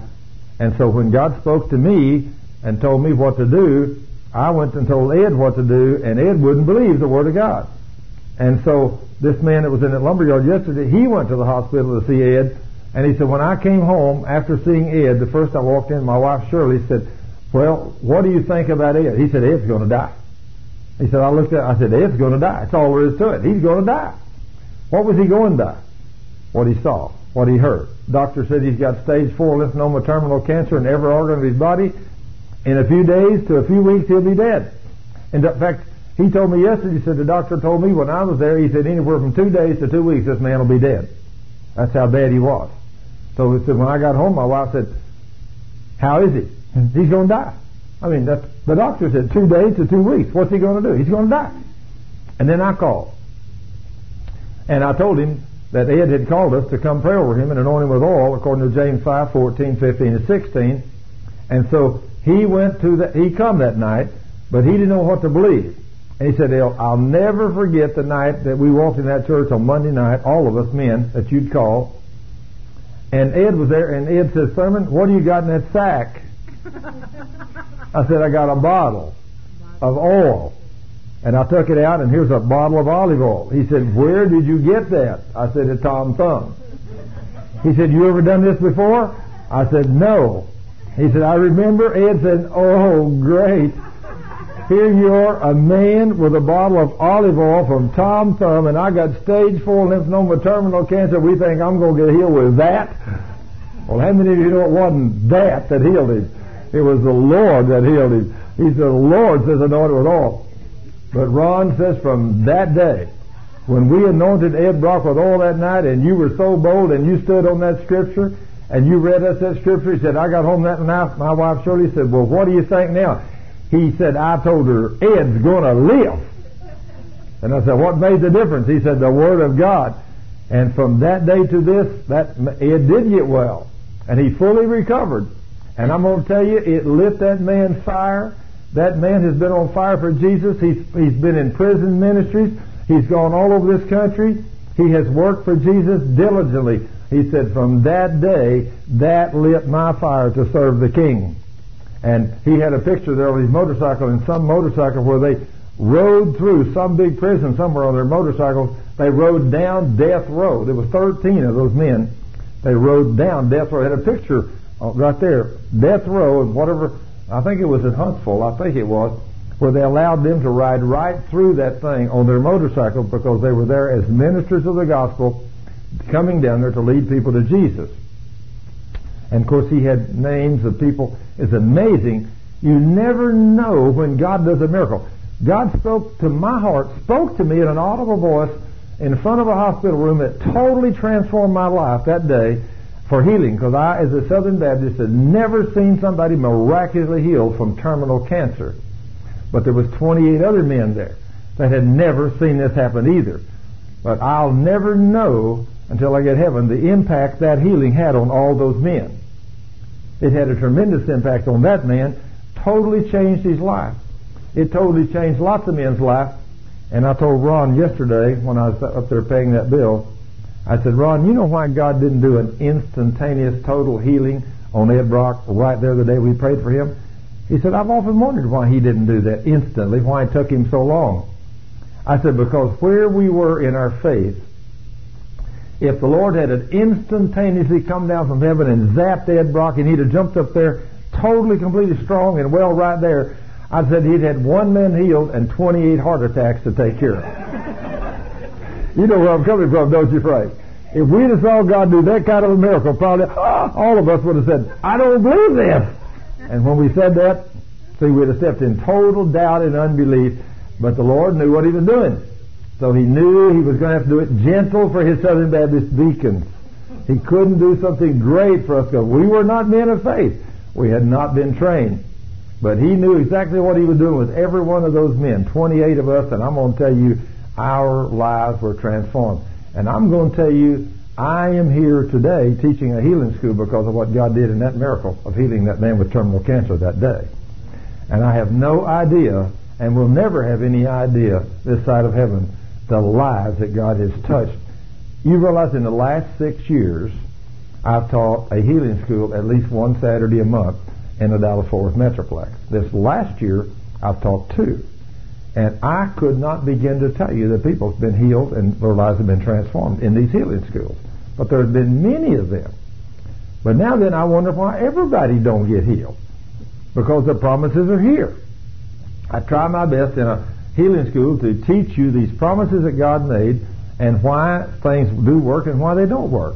And of course, those that get instantly healed, I've come to realize it's a real chore. You have to do a lot of teaching because people that get instantly healed, they walk out of here thinking that it's easy, I got healed, it's a piece of cake, and then a month later, 2 months later, 6 months later, the devil comes back on you with a symptom. Or all of a sudden you begin to get weak 6 weeks later. Now then the devil's saying, you didn't get nothing. Don't you feel those symptoms I'm putting back on you again? Now then you're either going to buy that or you're going to drive him out, right? And if you drive him away, you only have to put up with it a day or 2 or 3 and he goes away and then you're back to good. But you've got to keep your healing. He is a slick beast. I heard John Hagee say here a while back, and I think John Hagee is one of the finest preachers we got today. I love him with all my heart. But I heard him make a statement like this. He said, the first thing I'm going to do when I get to heaven, I'm going to punch Adam in the nose. Then, of course, he's just kidding. We all know he's kidding. But I thought to myself when he said that, I said, John, you know better than that. you know if that had been you and your wife there in the Garden of Eden, he'd have deceived you too, just like he did Adam and Eve. I said, so don't you even think about punch. Of course, he later repented, you know. He said, I'm just kidding, of course. But, you know, we think we won't sin. Let me tell you, if you think you don't sin, all you got to do is hide behind the door and wait. The devil's going to get you before night. I can assure you he's going to slip up on your blind side somewhere. It is so difficult to walk there. And all of you know what I'm talking about. You know, the devil comes to deceive us. And he is really good at what he does. Now then in John 14, verse 11, where Jesus said, believe me that I am in the Father and the Father is in me, or else believe me for the very work's sake. And then in verse 12, Jesus said, verily, verily, or truly, truly, I say unto you. Now, you can put your name right there. He that believeth on me. Now, this is a requirement. Do you believe on Jesus? Okay, if you're a believer on Jesus, he said, the works that I do shall you do also, and greater works than these shall you do, because I go unto my Father. Now, wait a minute. That's just a little bit too bold a statement for the average Christian. I mean, this was Jesus. He was God. Yeah, he calmed the seas. He healed the sick. He cleansed the lepers. He raised the dead. He done all those wonderful things, but he was God. Oh, he was a man. He laid down all that power, and it was the Holy Ghost working through him that was doing the works anyway. It was not him. And if you're a born-again believer, what Holy Ghost do you have in you? The same one that was in him. And if you got the same one as in him, who's doing all these works? It's the Holy Ghost. It's God in all of them. So it's the same God that done the work through Jesus that's going to do them through you and me. But isn't it fun to let him use you to get these things done? Because this is a pretty bold statement. Verily, verily, I say unto you, he that believeth on me, the works that I do shall he do also, and greater works than these shall he do, because I go unto my Father. And then look at verse 13 and 14. Look at these two double whammies back to back. And whatsoever you shall ask in my name, that will I do, that the Father may be glorified in the Son.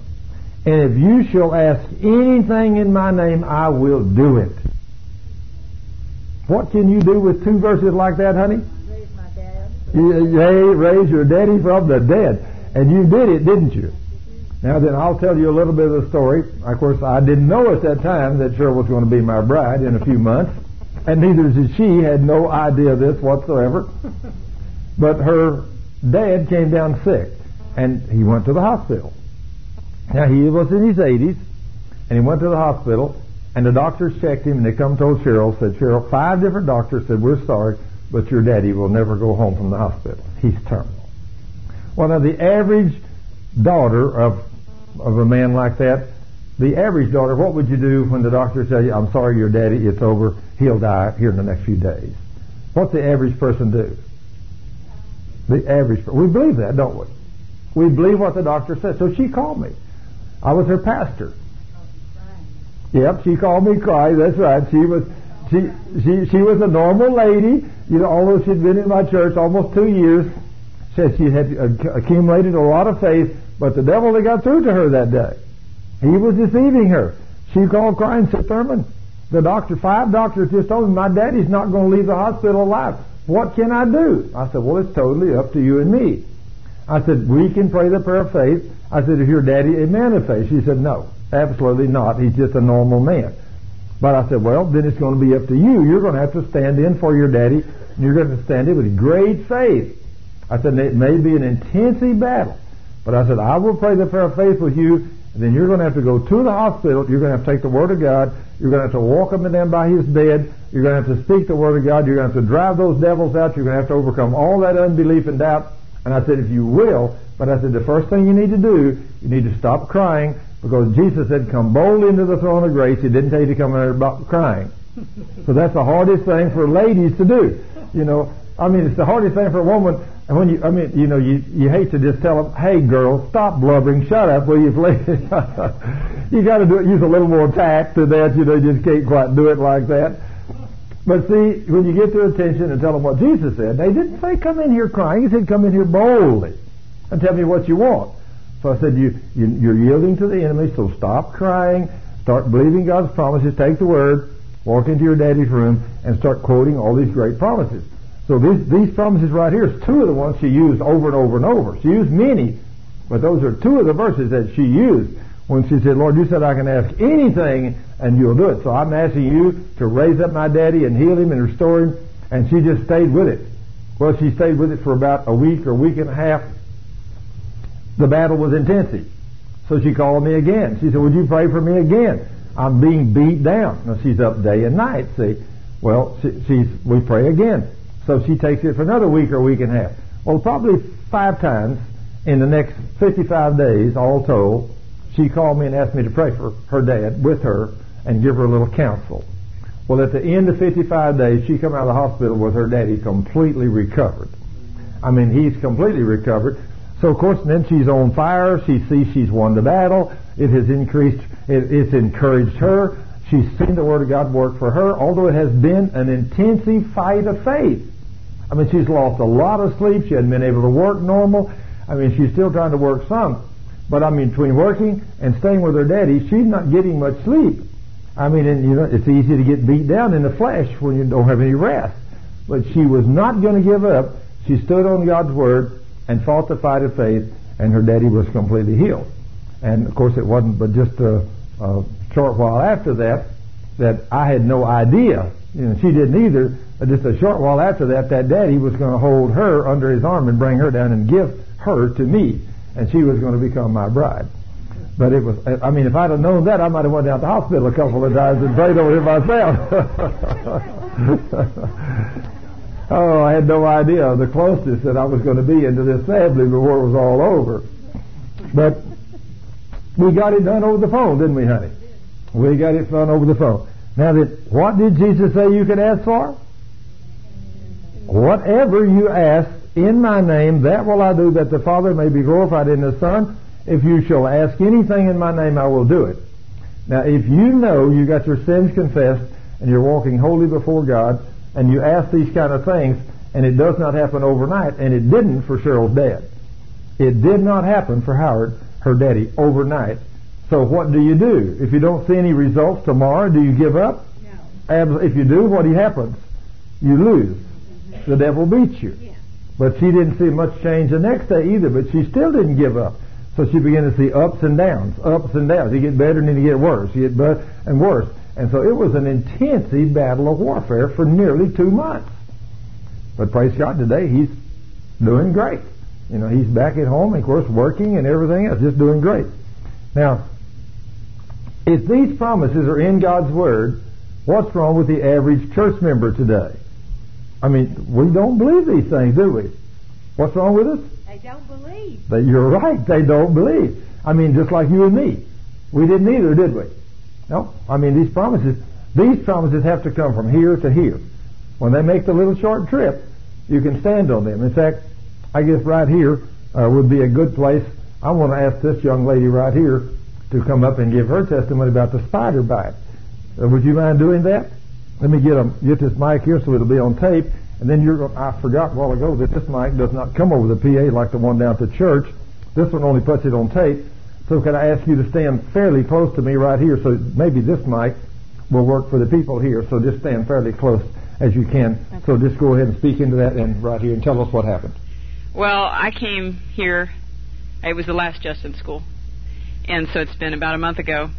And I came for some other reasons because I had listened to Thurman's tape, and I was having hot flashes and some different things, and I did everything he said, confessed all my sins, did all those things, and I prayed and believed God and was completely, totally healed that day. And that was the first time in 8 months that I had slept that night and had not had a hot flash.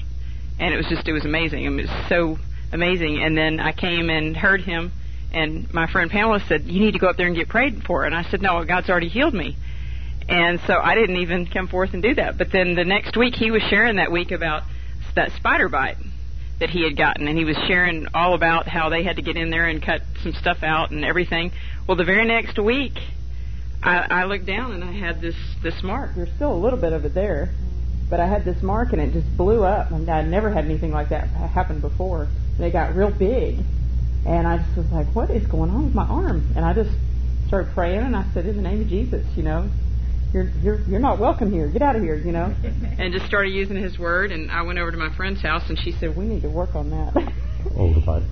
She said, we need to work on that. And she just squeezed that thing, and all this stuff came out, and she kept squeezing it, and we did that for a couple of days, and then it just went away.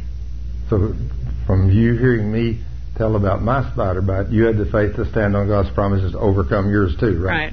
So you didn't yield No. to the enemy. You didn't go to the doctor. No. Just trusted God, and He completely healed it. Yeah. Isn't that amazing how God will work?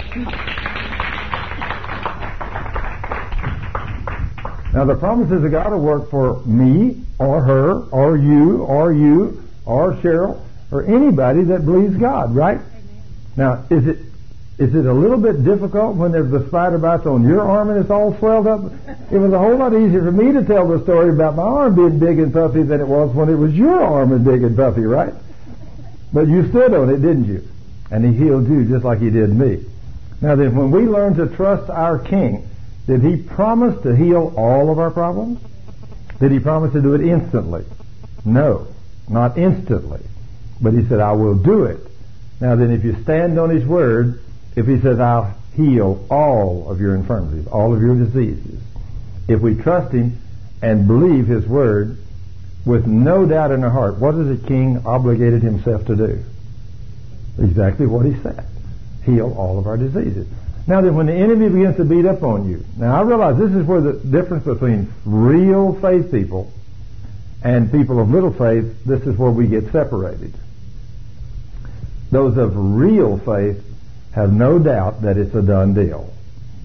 No doubt. Somebody says, well, Thurman, look at your arm. Oh, mine was on this arm. Hers was on the right arm. Mine was right here on the left arm.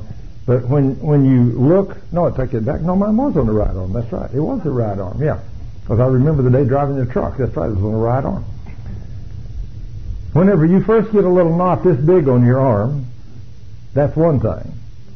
But the next morning when it's that big from here to here, and your whole arm's all soft and puffy all over, and it's at least a half-inch thicker every way, all the way around. That would have been a little harder for me. The devil, when you look at that, the devil says, you fool, you better look at that. And then the next day, when it's not only puffy, it's so hard, it's stiff, and it don't even want to bend. Ugh. And then the devil says, oh, you're a fool now. You've really lost it. You've gone too long. You're going to lose that arm. He's putting all those thoughts in your mind.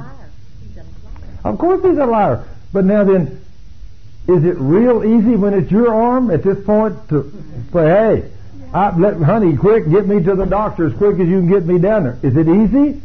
Yes, it's easy to fall. Easy. I mean, you get a little bitty tiny cut, and you have a little bitty tiny thing there. Oh, no big deal. Jesus promised to heal all my everything, so just put a Band-Aid over it. It's going to get well. And in a week or 2 or 3 or whatever, you say, see, there's not even a scar. I told you Jesus would do it. But if you get one that you lay it open from here to here and blood's running out everywhere, what are you going to do? Well, let me tell you, Dave, he did that.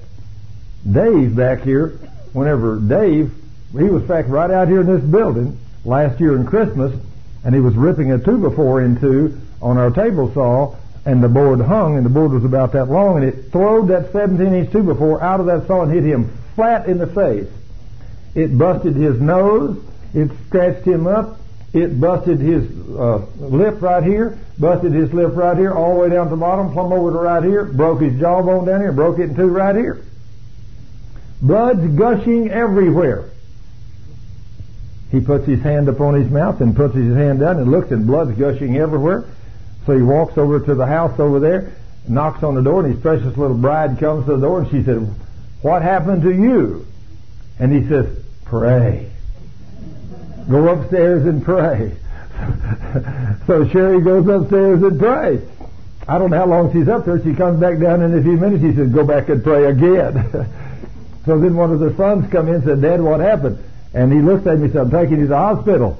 He said, I don't need to go to the hospital. I'm going to be okay. He said, no, we're taking you to the hospital. So they run him down to the hospital. The doctor looked at him and says, goodness gracious. So they sew up all of his upper lip. They sew up all of his bottom lip inside and out, sew it all the way over here, and then tell him, tomorrow we got to do surgery on you. Your jawbone's broken, your upper deal's broken, you're in big trouble. He said, no surgery for me. Jesus is my healer. So Sherry called me. I was out of town down at my some folks' home in Goldsworth, my sister's. So I got in the car and drove back up here. I drove to the hospital in Fort Worth. I walked in. I looked at him. I said, Dave, you look great. I said, how are you doing? He said, I'm going to be okay. I asked what happened. He told me. And he said, they said they want to do surgery. I said, well, what are you going to do? He said, nothing. And he said, we praise God. He said, Jesus is our healer, isn't he? I said, he promised it, didn't he? He said, yep. He said, you pray with me too? I said, yep. I said, Sherry, you've already prayed. I know it's already done. But I said, I'll mix my faith with y'all's. And he said, I'm going home in the morning. He said, ain't going to do no surgery on me. He said, now they told me they got to go in there and put clamps in there and squeeze all that back together and everything and hook it up, or I won't never be able to eat or nothing. But he said, praise God. That's not what Jesus said. Now that's his mouth that's busted open. That's his mouth. It's a whole lot easier for me to agree with him than it was with my mouth. See? But I've been there and done that too. So he stood on faith. Next morning they released him. They didn't want to, but he come home, and within a week he was eating a little bit. Within 2 weeks you could not tell, and today you can't tell where they sewed his lip up. You can't see a mark. I mean, inside or out. You cannot see a scar or place or nothing. And of course, never with no surgery or nothing. He's full bore 100%. He trusted God. Now, is it difficult to trust God? Is that your mouth? Yes, it is. Let me tell you. But it all depends. I mean, if it was your mouth, I could say, sure, honey, let's just go and I'll stand in faith for you. Jesus will heal you. And I'll pray for you. So now then, go. It's done. But you got to be able to do that when it's your mouth too. And when you do, then the Lord knows where you are.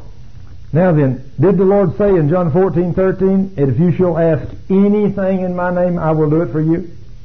If he said that, Dave believed him. Dave believed against all odds.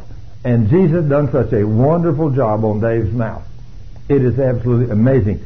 Within just 2 weeks, his mouth was completely healed. In 2 weeks' time, you could not see a mark where a stitch had been put in there. And of course, when I first saw him, not only was it sewed in two up here, right from below his nose, all the way down here, busted it plumb in two, and broke that right there in front. And then from right here all the way down, his lip was busted plumb almost to the bottom of his chin, and at least an inch or an inch and a half over to the side. This set of lips was hanging out to the side. That's how bad it was busted open. And then the jawbone was broke. But he trusted God, and the king put it back together without a scar. What kind of work does our king do? Perfect. That's exactly right. All we got to do is believe him, isn't it, Frank? All we got to do is believe the king. Wow. But he made the promises, didn't he? But we got to believe them. Now then, look at John 15:7.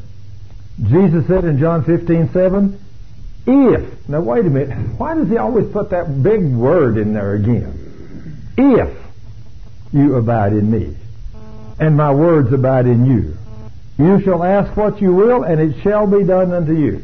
Now see, there's a requirement here, isn't it? In other words, does that mean you're going to start studying the Word once in a while? Yeah, not just once in a while. Every day. Every day. We need to be in the Word. Every one of us. And then he says in verse 10 there, in fact, let me just read verse 8 and 9 and 10. There's some awesome statements there. If you abide in me and my words abide in you, you shall ask what you will, and it shall be done unto you. That verse right there is the very first verse I quoted in the hospital that day over my granddaughter when she was terminal. I mean, my granddaughter was so tore up in a car wreck, and most of you know that story, so I won't tell it in detail. But she was so tore up with her brainstem severed, eyes disconnected, face tore all to pieces, lungs crushed, knees crushed, leg broken 2 places, and with the brainstem severed and eyes disconnected, the doctor said, it's no way she can live. No way. She's a goner. I said, Jesus said, if you abide in me and my words abide in you, you shall ask what you will, and it shall be done unto you. So I, Father, in the name of Jesus, on behalf of that verse, I ask you to completely heal and restore my grandbaby. And I want to thank you for doing it. And then I stood on that verse. I told everybody, I said, that little girl will not only be normal, she'll not only live, but she'll be normal and she'll run and play again. I guarantee it. Well, yesterday afternoon, I hadn't seen her in a couple of days, so I went by out there yesterday when I went out to the Minister Center, and her and her daddy happened to be there. And so I went up and knocked on the door. I heard him say, "Come on in." And so I went in, and Caitlin, I said, "Hi." I said, Where's Caitlin?" He said, "She's in the shower." She's 6 years old now. She heard me talking. The next thing I knew, here's this little gal running out of the shower right in there. She did have her towel around her like a cape. Totally nude from here plumb to the floor. Run, grab Granddaddy. Had to love him and he talked to me a few minutes. And I thought, oh, God, how awesome you are. Just like I could have just let her die if I'd have been normal. I could have yielded to the doctors and she could have already been in heaven. And she wouldn't have been able to enjoy all these wonderful things. But I took the Word of God and I stood on it. Now, if the King says, "If you abide in me and my words abide in you, you shall ask anything that you want and it shall be done for you," why in the world do we not ask God for these mighty things and then believe He can do it? See? He can do exceedingly abundantly above all you can even think or imagine, right? But you got to believe it, right? With no doubt in your heart. So we did fight an extremely long battle. In fact, my battle was much longer with Caitlin than Cheryl's was with her daddy. But she fought an intensive battle for 55 days. So she knows what I went through because I fought that battle intensively a lot longer than that for my granddaughter. But praise the Lord, because I stood in faith and believed God against all kinds of impossible odds. I could walk in and holler, "Where's Caitlin?" And she was running out of the shower. She grabbed the towel all right, but instead of putting it around her like most people would, she just throwed it around her shoulder and hold it like this, streaking through the house totally naked. That sounds just like a little 6-year-old. That's what they do, Isn't it wonderful to be innocent when you're that young? Nothing means nothing. She didn't care. She just wanted a towel so she could kind of dry off. She didn't care what was showing. She was just a little tiny lady. Praise God. And the Lord says, "Herein is my Father glorified, that you bear much fruit. So shall ye be my disciples." Now, if we're going to be His disciples, how much fruit are we supposed to bear? Much. We're disciples of the Lord. We should be bringing forth much fruit. As we do these great and mighty things, who's glorified? Our Father which is in heaven. God's got a lot of glory out of that miracle. He brought those 2 little girls back from the dead. I am still, and I have no idea how many years into the future we will receive praise reports from people that hear that tape.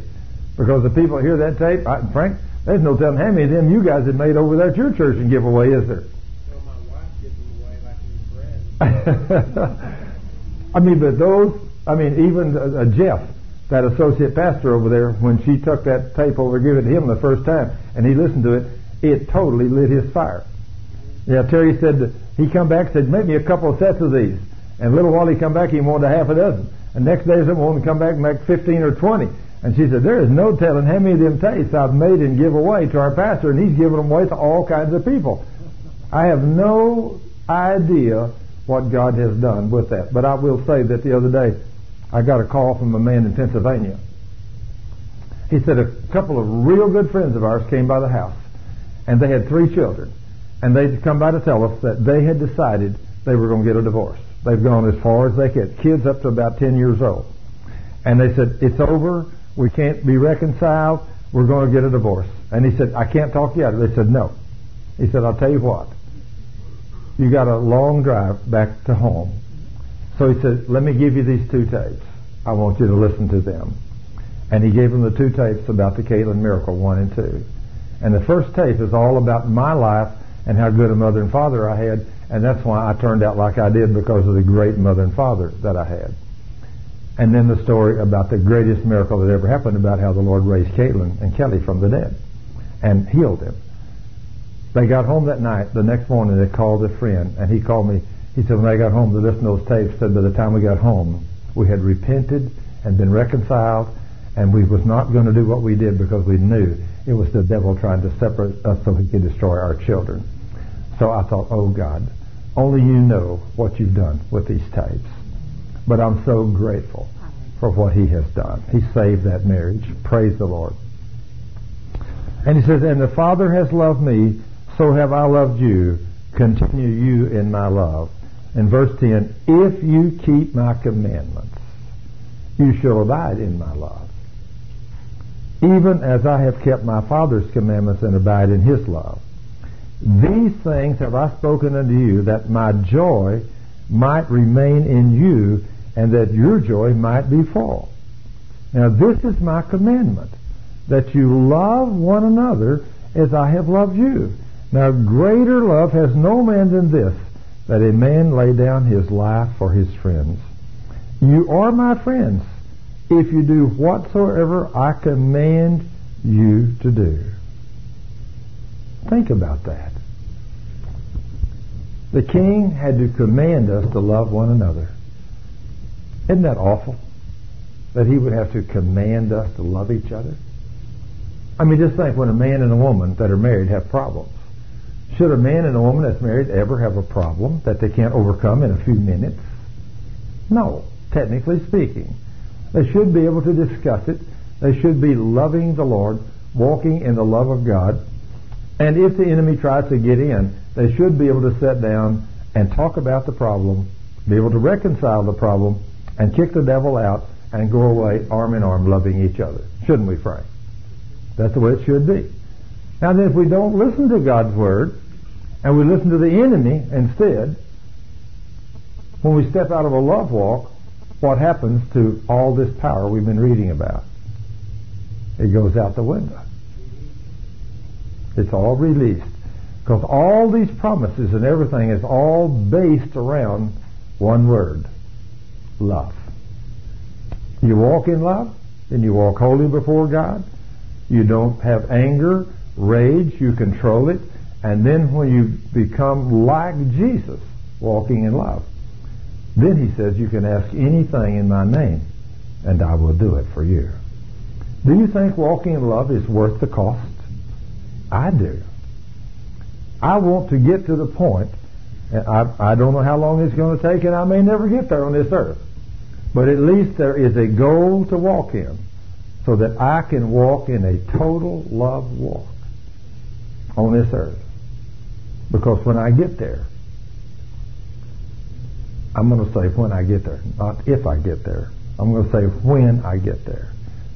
I realize that when I get there, I can ask the King anything for anybody, and he will do it.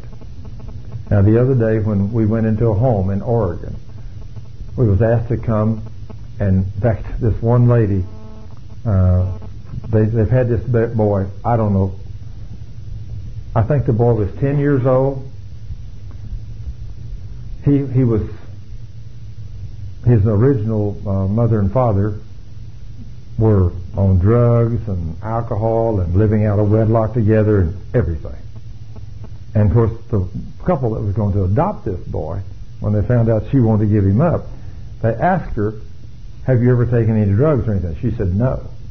She lied. Well, they took the boy, and then they found out he was not going to be normal.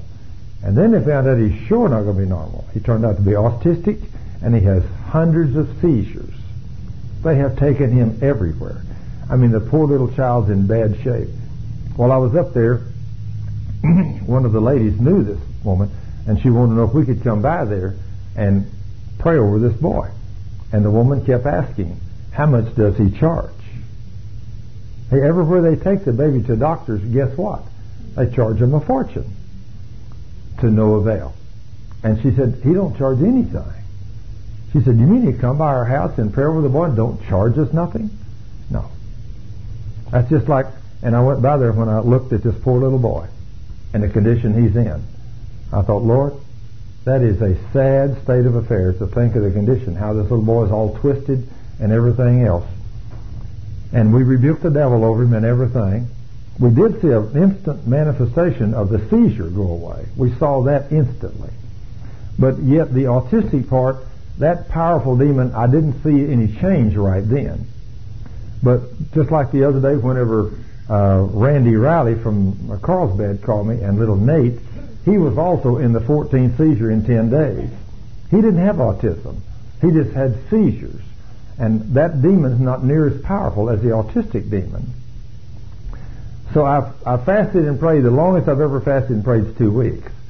So in the 2 weeks of fasting and prayer, I had the authority and power to drive out the demon of out there in the little boy with the seizures, because he was instantly healed.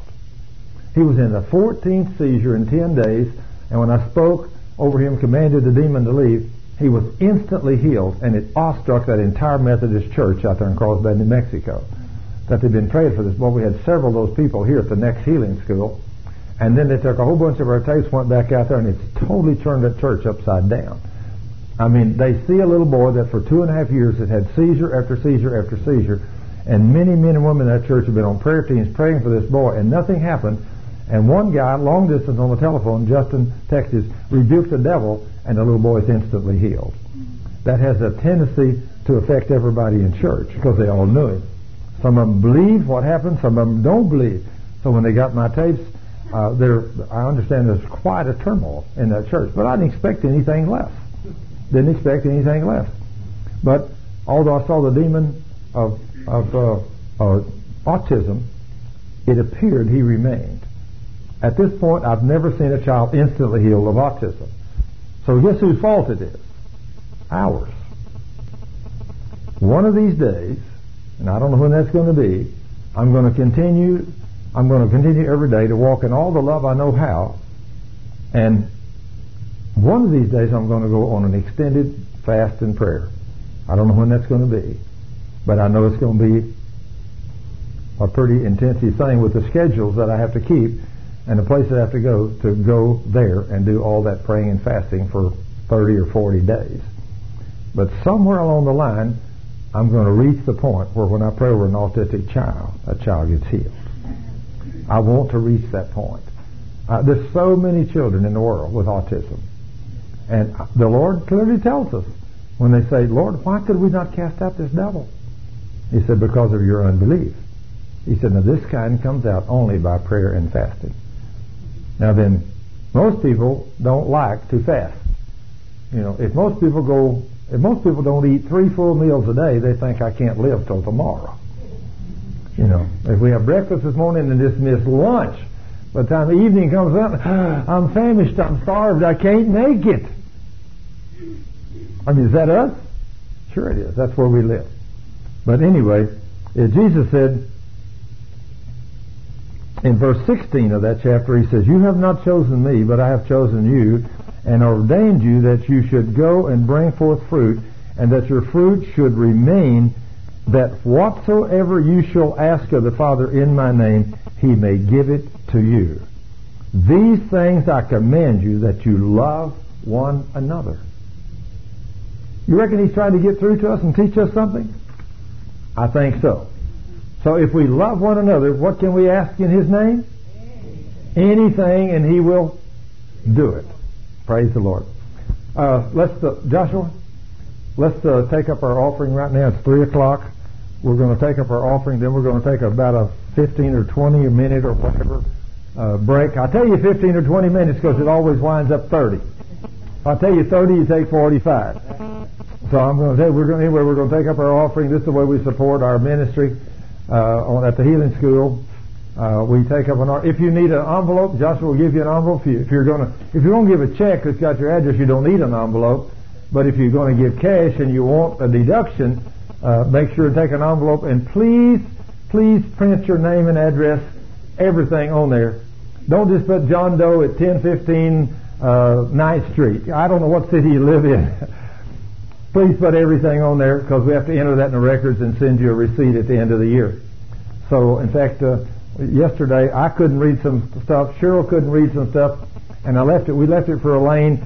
And when I was in there yesterday, Elaine was calling the people back wherever they live to try to get their name. I said, you couldn't read those either. She said, Thurman, I couldn't read them, and the address I couldn't read on those too. But I will have to say we were pretty fortunate.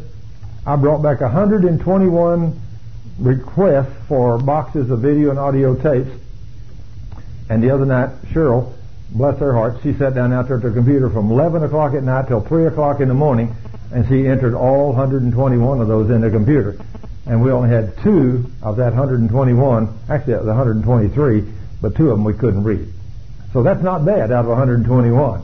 That was pretty great. So if you write, your name and address, print it, not write it, print it, well, then we will be able to enter it in the computer and give you a tax deduction. If you want to make out a check, just make it out TLSM. TLSM. That stands for The Living Savior Ministries, and that's all you need, TLSM. We are a full tax deductible organization, and at the end of the year, if you haven't moved, and still got the same address, and I was fortunate last year, almost every one of the deals receipts I sent out went through. I got about maybe half a dozen of them back, and some of the people had left me a phone number I was able to call, but there was one family I could not get in touch with that had given us a fairly significant amount of deductions over the year, a few $100s worth. The state says if you give me more than $250 worth of deduction in a year, I have to give you a receipt. If you don't give $250 worth, I don't have to give you a receipt. But anyway, these people had give us more than $250, and I couldn't find them. No way, form, or fashion. And so, up in this year, about I guess it must have been about May or June. It was well past income tax time. He called me and said, I didn't get a tax receipt from you for the money I gave you. And I said, I tried, but the address, it came back, and I tried the phone number, it didn't work. He said, oh yeah, we did move. I said, well, that's wonderful. I'm glad you finally called. And so when he called and gave me the right place, I sent it to him. So anyway, we try our best to get those out. But we do appreciate the gifts that you give us, because we are buying new equipment, and we are adding on to our building and everything else, and all that does cost money. So praise the Lord. The Lord says, give and it shall be given unto you. Now for those of you that don't know, if you're new here, right across the gym on the far corner over there, there's a room over there, and right on the far corner over there, and when you walk in that little room, it's got glass in the front of it. When you walk in, there's free audio and video tapes over there, or several of our teachings.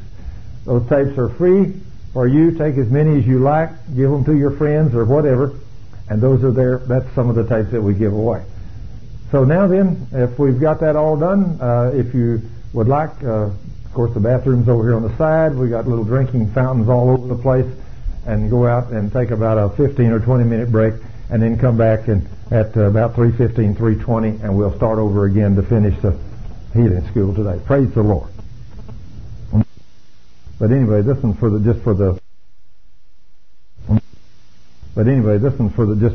tape. But anyway, see if you can talk loud enough. We had a genetic disease called celiac disease. It makes it so that your body attacks itself anytime you eat oats, rye, wheat, or barley. And so therefore we were not able to eat even one molecule of oats, rye, wheat, or barley without having serious complications in our life. Some people get everything from seizures to major diarrhea. We did not have those. We had brain fog and severe pain in odd parts of our body. And I'll let Caleb tell him about his. But anyway, we came and we claimed John 14:14, and Thurman prayed over us about 6 weeks ago, and we went out and ordered pizza immediately afterwards, and we have not had one problem since. Amen. Praise the Lord. All right, tell us a little about what all Jesus done for you. How'd that happen that day? How long had you had the problem? It's genetic. We've had it all of our life. Had it all your life, okay? Yep. Mine hurt right here. It felt like I had fire going right. Felt like my leg was on fire. It really, really hurt, and it would last all day long. And it just really hurt. And then we came down here, and Theron prayed over us, and the Lord healed me. Praise the Lord. So now you can eat anything you want, huh? Yep, and He's growing. Praise the Lord. That's the good part, right? Yep. Is Jesus wonderful, or is He wonderful? He's wonderful. He's wonderful. Praise the King. We love it. Praise the Lord. Lord, may you bless this boy in Jesus' name. It's wonderful to see the Lord do these wonderful things. Is there anybody else got another testimony that you want to come up and give it before we really get started in the teaching? If you have a testimony, come up. Tell us what the Lord's done for you, sir. And while you're talking in this, try to talk as close to me as you can too, so that maybe they can hear you, unless you talk extremely loud. I'll make this, my wife says I'm good at making a short story long, so I'll make this as short as possible. Actually, God's been working on me for several months or years, but about in the last winter, for about 90 days, I woke up nearly every night, 3 o'clock. And anyways, it was like be awake 2 or 3 hours and couldn't get any rest. And finally, I said, "Okay, God, I'm ready to give it up. What is it?" And He said, "Make things right with Bruce." And it's a guy that I've taken advantage of in business. And so, anyways, I did that. Well, I made an agreement to do it, and I went to every time I'd go to the lake to where Bruce was on weekends. I'd go out there, and he wouldn't be there. But finally, I got his phone number 3 weeks ago to call him. And while we were going out to Possum Kingdom, my son and I, to deliver a canvas package for a boat out there, my truck stopped working like it's supposed to. The transmission stopped shifting, and the check engine light came on. And when I got back to town, back to Sherman, I put it in the shop to see what's going to be what take to fix it. And this is after I'd heard you, and I was thinking to myself, I shouldn't put this in the shop. I should ask God to fix this thing, to get myself straight. But at any rate, I didn't do that. I put it in the shop. It cost me $150 because I didn't do that. But they told me it's going to cost $2,000 to fix my truck. And when I got out of the shop, I decided I wasn't going to fix it. And I just told them, I said, "God, please fix my truck. I trust you to do it." And I went about my business the next day. And when I got up the next morning, the check engine light had gone out and the transmission shifted. And but I still hadn't called Bruce. And I took care of my business till noon that day, or almost till noon. And I decided I'm going to go see Bruce right now. And I went out to the lake and I told him what was going on and asked him to forgive me. And he said, "Okay." And I said, "Let me make restitution." He says, "You'll do whatever's right." He said, "If you hadn't told me about this, I'd never know about it." And I don't think that's true, but he probably would have. The God had figured it out, I'd make him know it. But at any rate, after I agreed to what we do on restitution, one of the things I'm going to do is it's going to be real easy. I just have to put a headliner in his boat, which is only about a $2,000 job. And when I went back to my truck, the check engine light is out and the transmission's worked ever since, and that's been like a week and a half, 2 weeks. And this past week, got arranged for us to get a trailer back that we had stolen from us a couple of years ago. And so, at any rate, I know these little things are really important. Amen. Praise the Lord. Glory to God. What happened? Did it completely quit? I said something happened. Let's see what happened. Maybe I thought it sounded like it completely quit working there. It should have worked if we showed away the connection, because that's what it sounded like me when it was cutting out. Testing. Testing.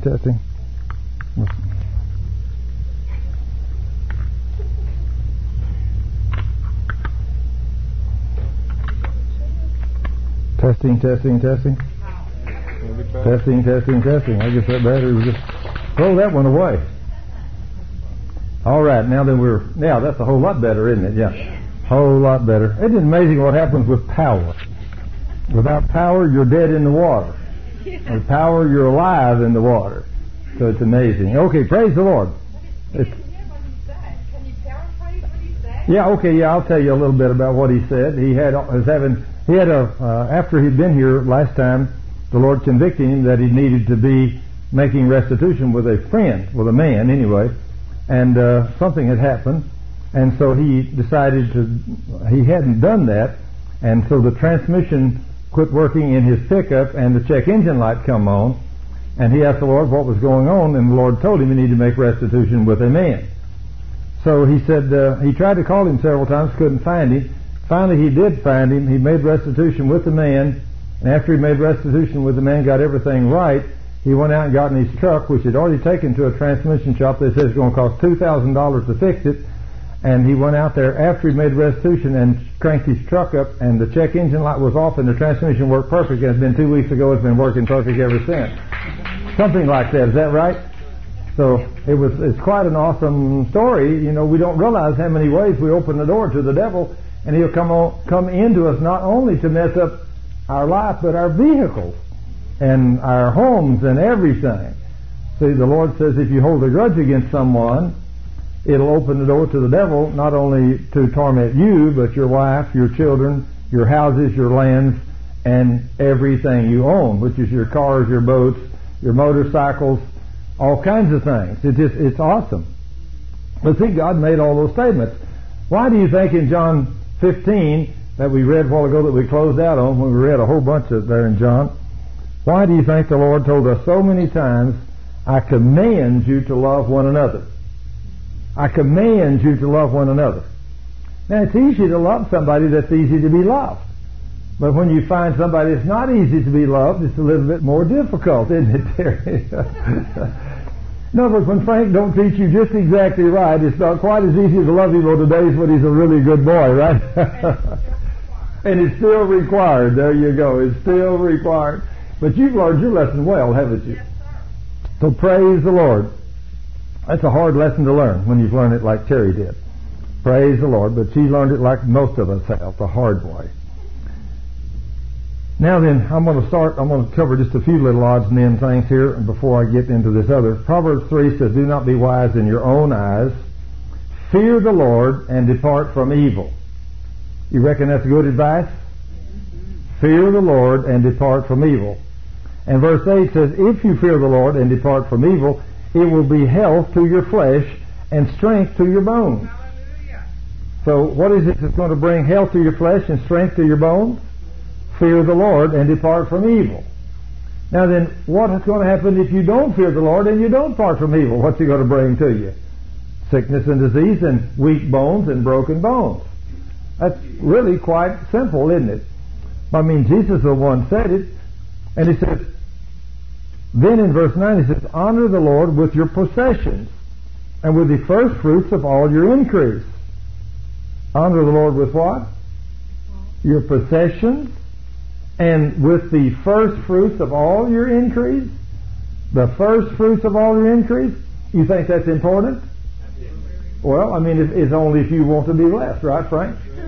Now, if you want to live broke and poor and in poverty and sickness and disease, it's not important, is it? But there's not any of us want to live there, do we? It's a whole lot better because He says in verse 9, if you honor the Lord, actually it doesn't say if, but it means the same thing. Honor the Lord with your possessions and with the first fruits of all your increase. And this is the reason why in verse 10. So that your barns will be filled with plenty and your vats will overflow with new wine. Now, do you want to have money in the bank? And have no sickness and disease? Then you got to honor the Lord with your possessions. In other words, you got to give Him the first fruits of all of your increase. You know what that means? Tithe. Wherever you go to church, make sure you tithe. And now, what if you don't tithe? Well, then all these things are not going to be yours. It's that simple. And that's what's wrong with us in the church today. See, God is no respecter of persons. He's made these rules. He's made these requirements. And He don't care if it's me or you or whoever it is. If we are obedient to do what He says, then He has to do for us what He promised to do. If we don't do what He says, He will do to you the bad things too. And it doesn't make it who you are either, does it? So, let me tell you, since He's no respecter of persons, He has no favorites, you can't get by with anything in the spirit world. Now, there was a great lesson I learned when I learned as a young man growing up that if I went out, and I love fast cars, I built race engines and all that kind of stuff, and I love to drive fast. Well, as long as I was on the racetrack, it was no big deal. I think I could drive 100, 120 miles an hour on a racetrack, and it's no problem. And nobody would stop me. But when I started home from the racetrack on Sunday afternoon, if I wanted to drive 80 or 90 on the highway, it was a problem. You know, somebody else thought I shouldn't do that. Because just because the speed limit sign back in those days when I was raised up said 55. That's the fastest speed limit anywhere that I'd ever seen when I was a young man growing up, 55. Well, 55, I mean, I didn't hardly get out of low gear at 55. You know, I'm ready to throw up second, go up to 70 or 80 and then throw her over high and let her roll. You know, I mean, I love to race cars. But unfortunately, the police didn't see it my way. And so every time they caught me, didn't catch me all the time, thank goodness. But every time they did, I got a ticket. Well, the thing I learned before too long, I either had a choice to make. I either stop driving. Whoops, this thing's still cutting out a little bit. So I either stop driving fast or I give all my money to the police department. So which way am I going to go? Well, I finally, after I lost my driver's license 2 times, I finally decided that it was time to do it their way. And so I started doing it their way. And guess what happened when I started doing it their way? No more tickets, didn't lose my driver's license no more, and everything went good.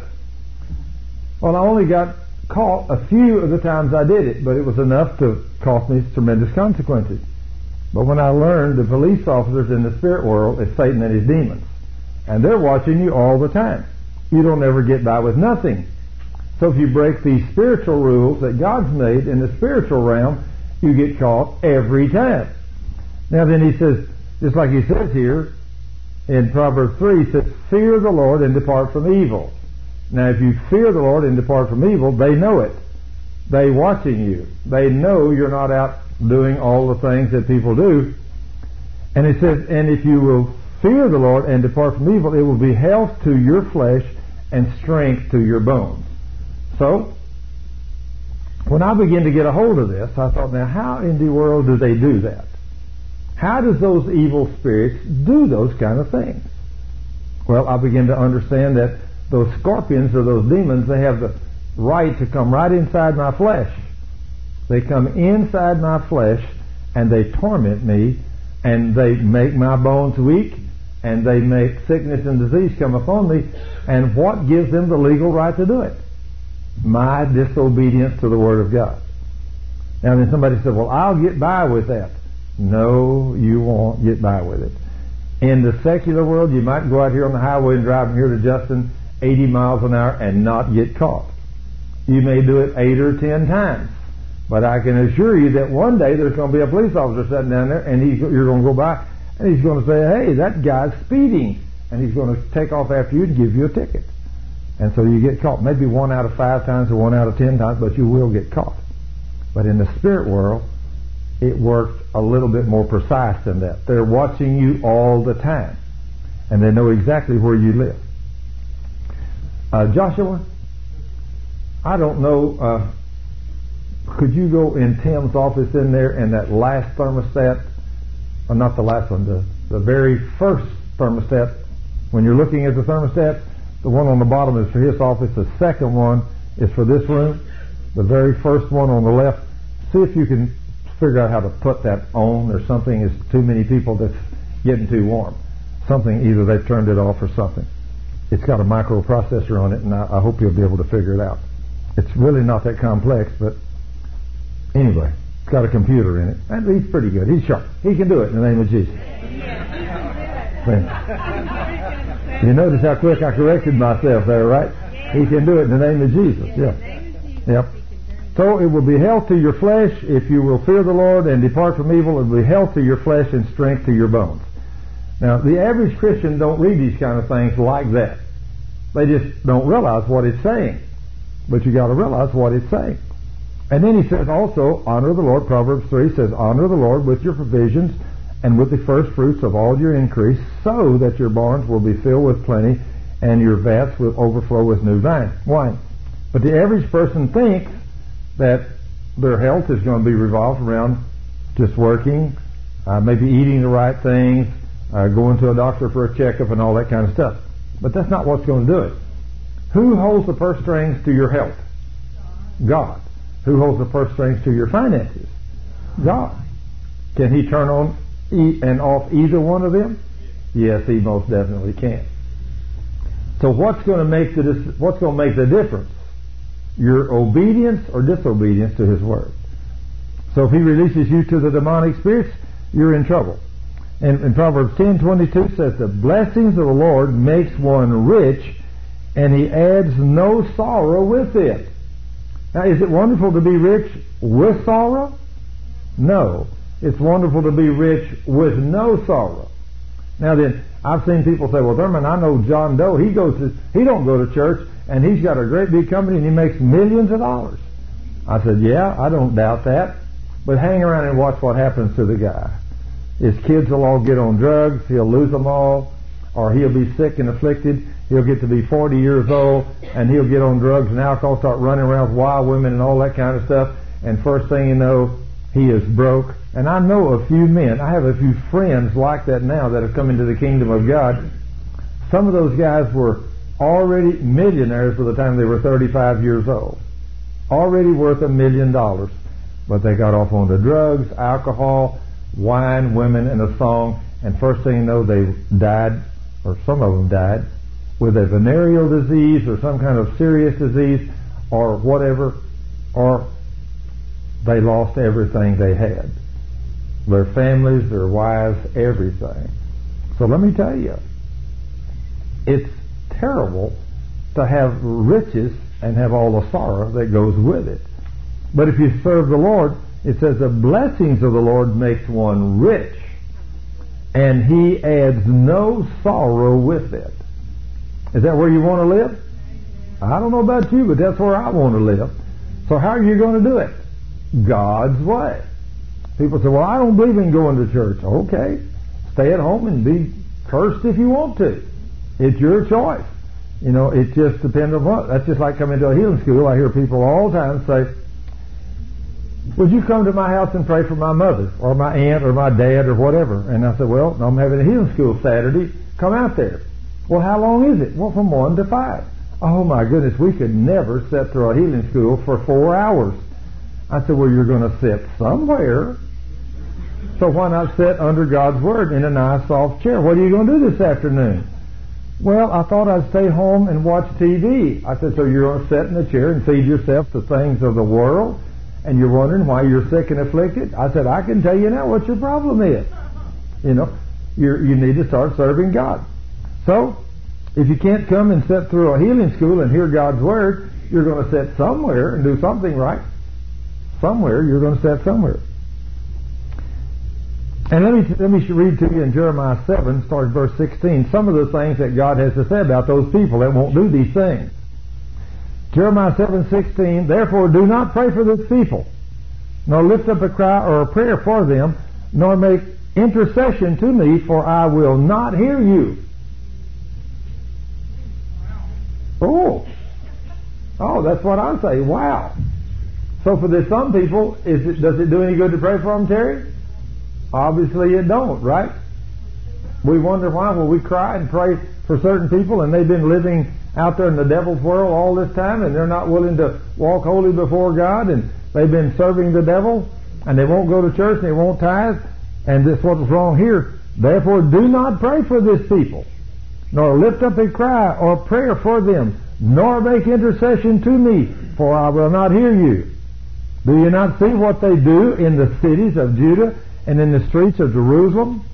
The children gather wood, the fathers kindle the fire, and the women knead dough to make cakes for the Queen of Heaven. And they pour out drink offerings to other gods, that they may provoke me to anger. Now, if they're baking cakes for the Queen of Heaven, I don't remember anywhere reading where God was a queen. Have you? He's the king of the universe. He is definitely a male. Now then, I don't want any of you ladies to be offended, but God's not a female. He's a male. He made us male and female, but He's a male. And if we don't believe God's a male, when He came to this earth, was He a female or a male when He walked on the earth? He was a male. He was a man. He was not a female. And also, one of the things that strikes me extremely strange, that the angels, you see so many statues and pictures of angels, and the majority of them are females. But nowhere, not one time in the Scripture, is there ever a female angel. Never. Oh, you got one? No, Frank, you ain't got a female angel. That's quite a compliment to you, Terry. He looks at you, but Frank, really you have something better than a female angel. You have a female daughter of the King, and that's even better. You have a princess of the King of the universe, and that's much better. Praise God. Now then, after all these things there in Jeremiah 11, also verse 14, he says, Jeremiah 11:14 says, so do not pray for this people, or lift up a cry or a prayer for them, for I will not hear them in the time that they cry out to me because of their trouble. So we have to realize that if people go so far today, as they did back in that days, do you reckon if people got so off track in worshiping other gods? Now that seems to be the part that really, really ticks God off, is when people worship other gods. So, I mean, there's a lot of things you can do that He'll just forgive you in a heartbeat. But if you get into this occult stuff and you start worshiping other gods, anytime you start worshiping other gods, who is the only other god on the universe? The devil and his demons. That's who the god of this other god is. And so the Lord don't like it when we worship Him. And He does not like that. He still does not like that. And then in Proverbs 15, just a couple more verses here and then we'll get into some other stuff. Proverbs 15:8 says, the sacrifice of the wicked is an abomination to the Lord, and the prayer of the upright is His delight. The way of the wicked is an abomination unto the Lord, but He loveth him that followeth after righteousness. Now then, if you follow after righteousness, the Lord loves you. He wants you to walk holy before Him. And in verse 29 of Proverbs 15 says, the Lord is far from the wicked, but He heareth the prayers of the righteous. Now, do you want the King to hear your prayers? Yes. Okay. Now then, some of the things about receiving your healing today. Number one is you must understand and know that it is God's will to heal you every time. It is His will. Not only is it His will to heal you, but He healed you on the cross 2,000 years ago. It's already a done deal. So I don't know what's going on here. Wait a minute. Let me start over here. I think what's happening, this thing's falling off my head. I was getting too close to my mouth. That's what the deal was. It's hard to keep that thing over my ears like that. But anyway, now that's better. But you must know that the will of the Lord is to heal you every time. And when you get a hold of that, you can fight these battles of faith. You can stand in faith, knowing, just like whenever this young man over here, Caleb, is that your name? Caleb, little Caleb, when they were here last month, and I told him, I said, remember, son, that God is a faith God. He expects you to believe. So I said, and of course I didn't remember he had the fire in his leg, but that's just an evil spirit. How many of you know that's a demon? That's what that is. That's a demon tormenting that little boy in his leg and his stomach. And I told him, I said, I'm going to drive out that devil, and then I'm going to lay hands on you and pray for you, and Jesus is going to heal you because He promised it. I said, then all we got to do is know it's done. And when you leave here, you need to go eat something that you couldn't eat before. And so, of course, since he likes pizza, is not supposed to eat pizza, I mean, now it's the perfect time to prove to God that, and to the devil, that I mean business. I'm going to go down there and put on the feed bag and eat a pizza. And that's what he did. He went down there and put on the feed bag and ate a pizza.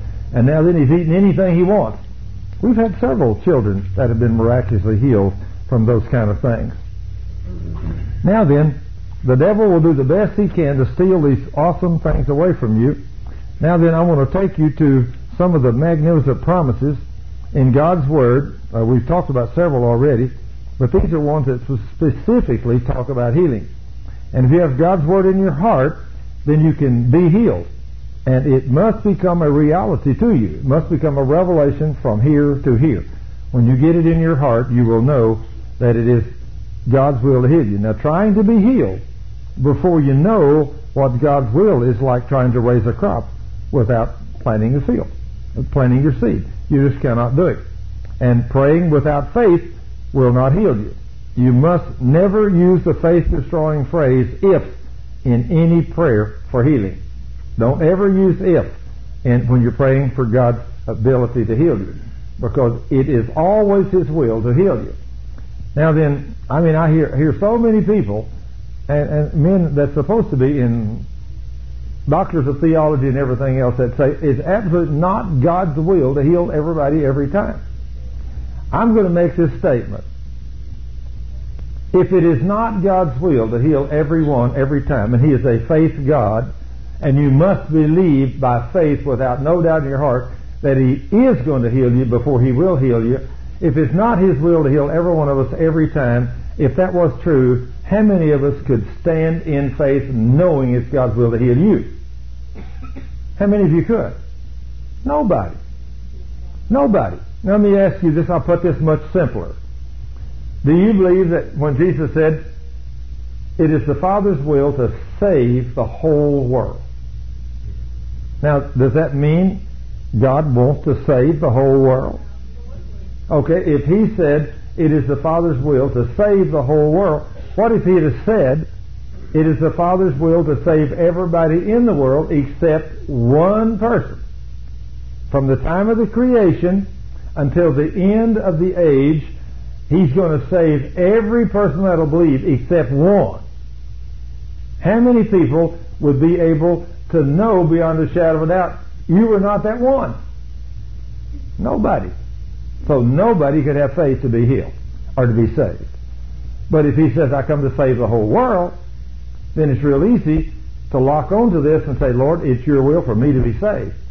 So I'm going to receive you as my Savior by faith in your word.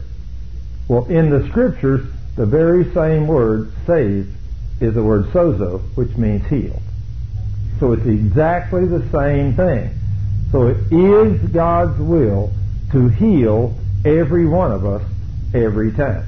So when you get a hold of that, and you know it's His will, and you know that 2 Corinthians chapter 1 verse 20 says, for all the promises of God in Christ are yes and amen. So if you're in Christ, it is God's will to heal you every time, just like it's His will to save you every time. So then we come down to one of these magnificent promises in James 5 verses 14 through 16 that says that prayer of faith will heal the sick. Now I do not understand beyond a shadow of a doubt how we mess this up. But this says, now I want you to follow along with me in your Bible and see if your Bible reads like mine does, because it says, is any sick among you? Any sick among you? I really don't understand why this thing is cutting out like that unless I'm pushing a button somewhere on this thing that I don't know about. I don't know what's going on, but maybe there's something there. I'll stick it back in and we'll try it again. Everybody's saying pray over things. Amen. Pray over everybody in the name of Jesus. Okay. Pray over the air conditioning. Okay. We got it's running though now, right? Yeah. It's Joshua got the air conditioning turned on. It's isn't the air coming in those ducts? Yeah. I thought I felt it. It's been turned off for a little while, so it just you just have to take it easy and just believe. It'll get cool. James 5:14, 15, 16. I want you to see a guarantee from God to heal every one of us every time if we believe Him. Now, James 5:14 says, "Is any sick among you? Any sick among you? Let him call for the elders of the church and let them pray over him, anointing him with oil in the name of the Lord. And the prayer of faith," now not a prayer of if it be your will, but a prayer of faith. "A prayer of faith shall save the sick, and the Lord shall raise him up, and if he have committed sins, they shall be forgiven him." Now there is a guarantee right there to heal any sick among you. Now, is it God's will to heal any of you at any time, every time? I mean, according to the Word it is. But now we used that verse on Ed Brock in 1986. 1986, Ed Brock had been diagnosed with stage 4 lymphoma terminal cancer. And it came down to the point where he only had a few days left to live when we prayed over him. Now, he called us together. We prayed over him on a Monday night at 7 o'clock. And a man that was only supposed to live a few days to maybe a few weeks began immediately to get just a little bit better. And a little bit better, and a little bit better, and a little bit better. And over the next 3 or 4 weeks, he went from a man who had no hope. When he went back in, the doctors checked him and they said, "We do not understand. This thing that was all over your body appears to be going away." So when it appeared to be going away, now then when it was all over his body, they knew there was no hope, so they was just going to send him home to die. But whenever we prayed over him, anointed him with oil, and it began to go away, now they said, we think you can be helped, so we send you down to MD Anderson for some chemo treatment. Isn't that amazing? And he went. So it took a total of 6 months, and after a total of 6 months, at the end of that 6 months, Ed Brock had absolutely no cancer left in his body. And he was amazed, and the doctor told him before he left, he said, Mr. Brock, we don't understand. When you come down here, originally your your cancer was beyond anything we'd seen that you could be healed. But when it started going away and we started giving you the treatments, you responded so wonderfully. We had a half a dozen other people in the same stage you were when you started, and said in the last few months, every one of those people have died. But you have been completely healed. So we don't understand this. So Ed was extremely glad that there was no cancer left in his body. Tests confirmed it. He goes out and gets in his vehicle and starts back to Dallas, and he reaches over and hits the play button because his wife had bought him the New Testament on tape. Reaches over, hit the play button. He said, Thurman, you'll never guess the scripture that came up. Is any sick among you? Let him call for the elders of the church. He said that verse played completely through, and then the tape recorder shut off automatically, and God spoke to me and said, Ed, it was not MD Anderson that healed you. It was me. And Ed said he had to stop, pull off the side of the road, tears come up in his eyes, and he absolutely could not drive for a few minutes. And after he regained his composure and drove home praising the Lord, that happened in 1986, and today, 2004, that man is still completely cancer-free and still alive and well today. Does God's words work? Yes, it works. Now, why did it take 6 months? Well, I learned another great lesson. I learned that Ed was coming to church every time the door was open, but Monday morning when he left, he didn't think about God till next Sunday morning. Now, do you think God likes it just one day a week? I don't think so. Because he said in Psalms 106, starting with about verse 14 and 15, because you have forgotten me and all the wonderful things I've done for you, I have sent leanness under your soul. Unless you're reading that's the King James and the New King James. But if you're reading the NIV, it says, I've sent a wasting disease to destroy you. So if you forget who God is, according to the Word of God, He will send a wasting disease to destroy you. Now, I don't think it's a good idea to forget who He is, do you?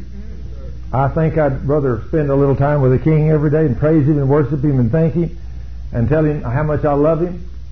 It's amazing what God will do for you if you tell Him you love Him regularly. It's amazing. It even makes a difference when you tell... Have I told you today how much I love you? Praise the Lord. It makes a difference, doesn't it? When you tell your mate how often you love them. You know, and they love it. And some guy said, well, yeah, I told my wife when we married 30 years ago that I loved her. If I change my mind, I'll tell her. No, guys, let me tell you, that's not often enough. That won't get it done. She needs that reaffirming every morning, and then after breakfast, and then at lunch, and then in the afternoon when you come in, and then just before you go to bed, and then about 3 or 4 times before you go to sleep. You need to look over in her eyes and tell her, honey, how beautiful you are, and I want you to know I still love you. So it doesn't hurt to tell them several times a day. They like to hear that. So anyway, God is no different. He wants to know, do you still love me? Are you willing to do what I tell you to do? We ought to be saying yes. And of course, one of the things we all do far too often, I'm trying to get out of the habit, never eat or drink anything without blessing it in the name of the Lord. And I just happened to think, Lord, those 2 cups of water I had out there a while ago, I walked out there and somebody was talking to me and I forgot to bless them in the name of Jesus. Forgive me, Lord. I didn't do that. It's amazing how easy we forget these things. But James 5:14, is that a guarantee to heal you from God? So if you do that and you stand on that and you get prayed for and you're not well in a week, does that mean it's not God's will to heal you? No, if you're not well in a week or a month, is it still not His will to heal you? No, He's still working. How long did it take Ed Brock? 6 months. So, Don't doubt. Believe it's yours and stand on the Word. Stand on the Word totally. And a couple of months from now, when we have Emily here, it took her a year. So anyway, make sure you stand on the Word of God. Now then, according to Romans chapter 10, verse 8, starting at verse 8, your miracle is in your mouth. According to Romans 10:8, this is where your miracle is in your mouth. Romans 10:8 says, but what saith it? The word is nigh thee, even in your mouth and in your heart. That is the word of faith which we preach. That if you shall confess with your mouth that Jesus is Lord, and shall believe in your heart that God raised him from the dead, you will be healed. You will be healed. Anybody reading that with me? You got your Bible open to that place? Is that what your Bible said? What does your Bible say there? You'll be saved. You know what the word saved is in the Greek? Sozo. You know what the word sozo means in the Greek? It means saved, healed, made whole, preserved, delivered. All five of those things. So then, did I read that verse accurately? Yes, I did. If you will confess with your mouth Jesus is Lord, believe in your heart the Father raised him from the dead, you will be healed. For those of you that don't know, that verse right there is the one that set me free 20 years ago. 20 years ago, I locked on to that verse. When I got a hold of the fact that the miracle was in my mouth, in my heart, the word of faith that we preach, that if I will confess with my mouth and believe with my heart the Father raised him from the dead, I would be sozoed. Healed, saved, made whole, delivered. When I got a hold of that, I realized that I had to receive Jesus Christ as my healer by faith, just like I had to receive him as my Savior by faith. So when I received Jesus as my Savior, I was only 11 years old. I was saved, but that's all I knew. So I received him as Savior, I got saved. I've been saved ever since. But I didn't know until just 20 years ago that he was my healer. And so the day that I learned from the Scripture that Jesus saved me and healed me and delivered me and did everything on the cross 2,000 years ago, and it's already a done deal, and now then the miracle's in my mouth, and am I willing to confess that or not? That's what made the difference. So how many people do you know in the world today does anybody in here know anybody or have a friend or a loved one that's lost? Everybody has one, right?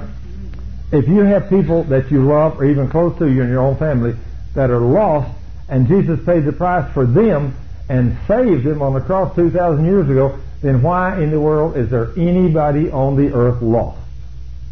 Why? Because they are not willing to believe the promises. Now maybe they don't know the promise, and that's probably the thing, if they don't know. But of course some people, you can read this to them and they still will not believe it. They say, I don't believe that. Well, who is it that's blinding their mind to the truth? The devil. Sure, the god of this world. Satan has blinded their mind to the gospel, because 2 Corinthians chapter 4, verse 3 and 4 clearly says that if there's any lost on this earth, they're lost because the god of this world has blinded their mind to the gospel. Now then, if they're blinding their mind to the gospel, as far as salvation, the same devil is blinding our mind to the gospel of healing, because healing was done 2,000 years ago when salvation was done. It's already ours. So technically speaking, we do not have to ask God to heal us. He's already done it. What we have to do is take the Word of God and drive away the devil after our sins are all confessed, because he's there because of sin. So when we confess our sins and walk holy before God, and we drive the devil out with the Word of God, and then ask the Father in Jesus' name to send the Holy Spirit to restore everything in our flesh that the devil messed up, then he does that and we get healed.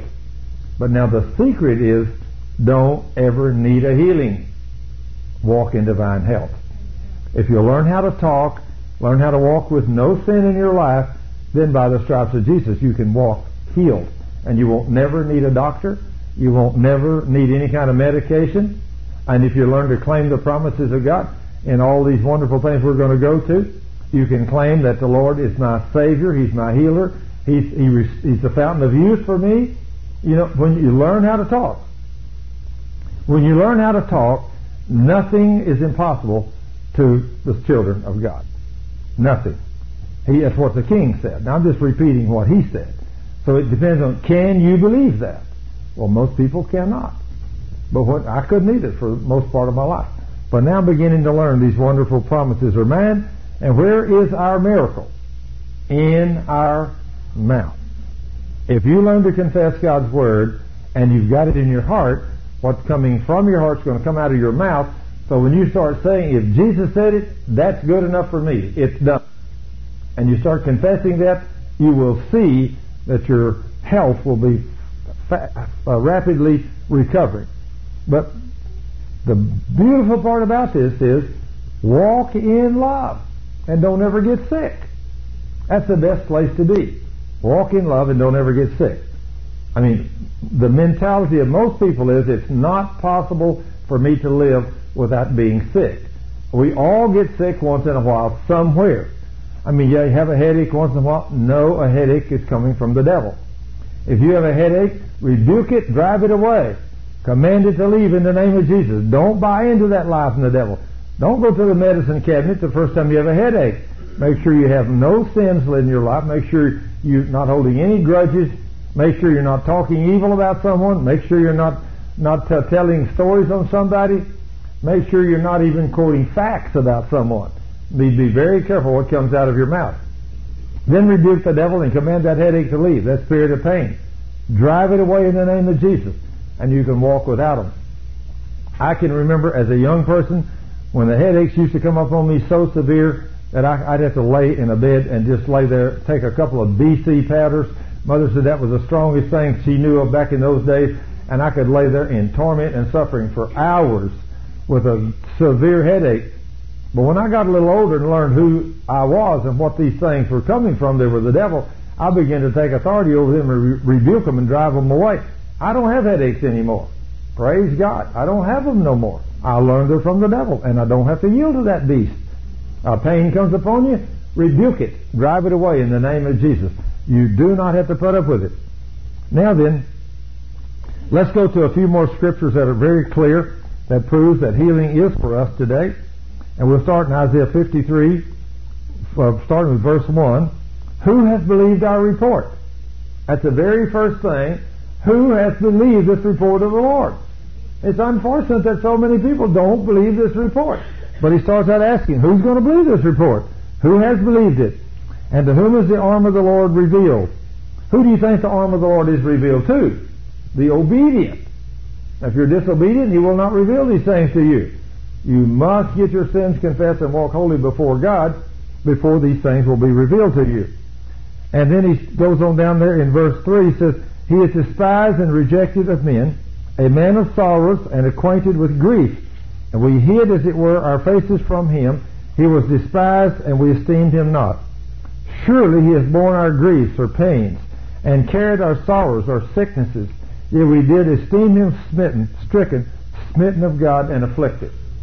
Now then, if Jesus, according to verse 4, if He carried our griefs or our pains, and if He bore our griefs or pain, and that word, by the way, in the Hebrew, that's translated grief here, is translated almost every place else, and is used many other places, it's translated pain. And then he said, and carried our sorrows, and that word there, which is a different word, in almost every place else in the Hebrew is translated sickness. So He's bore our grief and carried our sorrows, or He's bore our pains and carried our sicknesses. And when you read that, let's go on over to Matthew 8, 16 and 17, and I want to confirm to you again what the Lord says in Matthew 8, 16 and 17. He says, when the evening was come, they brought unto Him many that were possessed with devils, and He cast out the spirits with His word and healed all that were sick. What did He do to get these people healed? Cast out the devils. He cast out these evil spirits. Now then, when you start doing this seems to be the most absurd thing you can imagine, because can you see a demon normally? No, they're invisible. They come from the spirit world. Since the spirit world can attack your flesh and cause you to be sick and afflict you, when you sin, if you will not sin, or if you have sinned, and you open the door and one of them comes in and begins to make you sick or torment you, the thing to do is repent and then drive him away. Now, a lot of people will repent of their sin, but they won't take that second step and cast out the devil. But you have to drive out the devil. Once he gets in, he stays in. If you don't drive him away, he will not leave. So you must drive him away. In other words, just like depression, all kinds of things, anger, rage, all these things are spirits. Fear, these are spirits. The Lord says there in His Word. You can pray all you want to for fear to leave you, and it won't do no good. You can pray all you want to for anger to leave you, and it won't do any good. The thing to do is make sure your sins are all repented of. Turn and speak to that spirit of fear in the name of Jesus and demand that leave you according to Luke 10, 19, and 20. When you do that, it will go away. It may not go away the first time you do it because the devil's going to put you to the test. He's not going to give up, and he's not going to lay down so easily. But you have the power to drive him away in the name of Jesus. Here in Matthew 8:17, Jesus said, now this is the fulfillment of what we just read in Isaiah 53, that it might be fulfilled which was spoken by Isaiah the prophet, saying, Himself took our infirmities and bare our sicknesses. Now then, if Jesus took our infirmities and bare our sicknesses, there's no use in you and me both having it. I mean, there's no use in Him and you both having the sickness and disease if He bore them for you. If He took our infirmities and bare our sicknesses, why in the world do we carry them also? But probably because we don't know. So when we learn, we can drive the enemy away and say, no thank you, devil, because Jesus bore my sickness, removed my disease. I'm not going to be sick.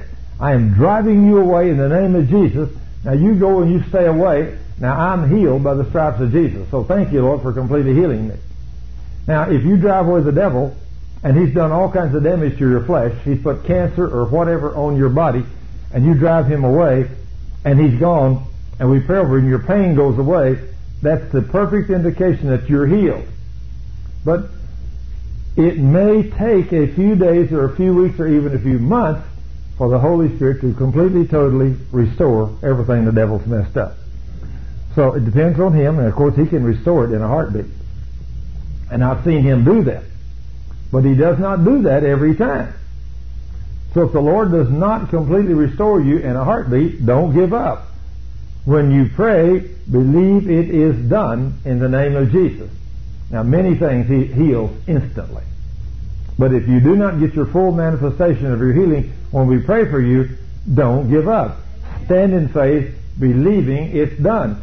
And if you have no doubt in your heart, God has to do what He said He would do in His Word. He cannot lie. So the devil will make you think, that He's not going to do it for you, but it's already done. And then 1 Peter 2:21. These are some powerful scriptures. 1 Peter 2:21 through 24. He says here, For even hereunto were you called, because Christ also suffered for us, leaving us an example that we should follow in His steps.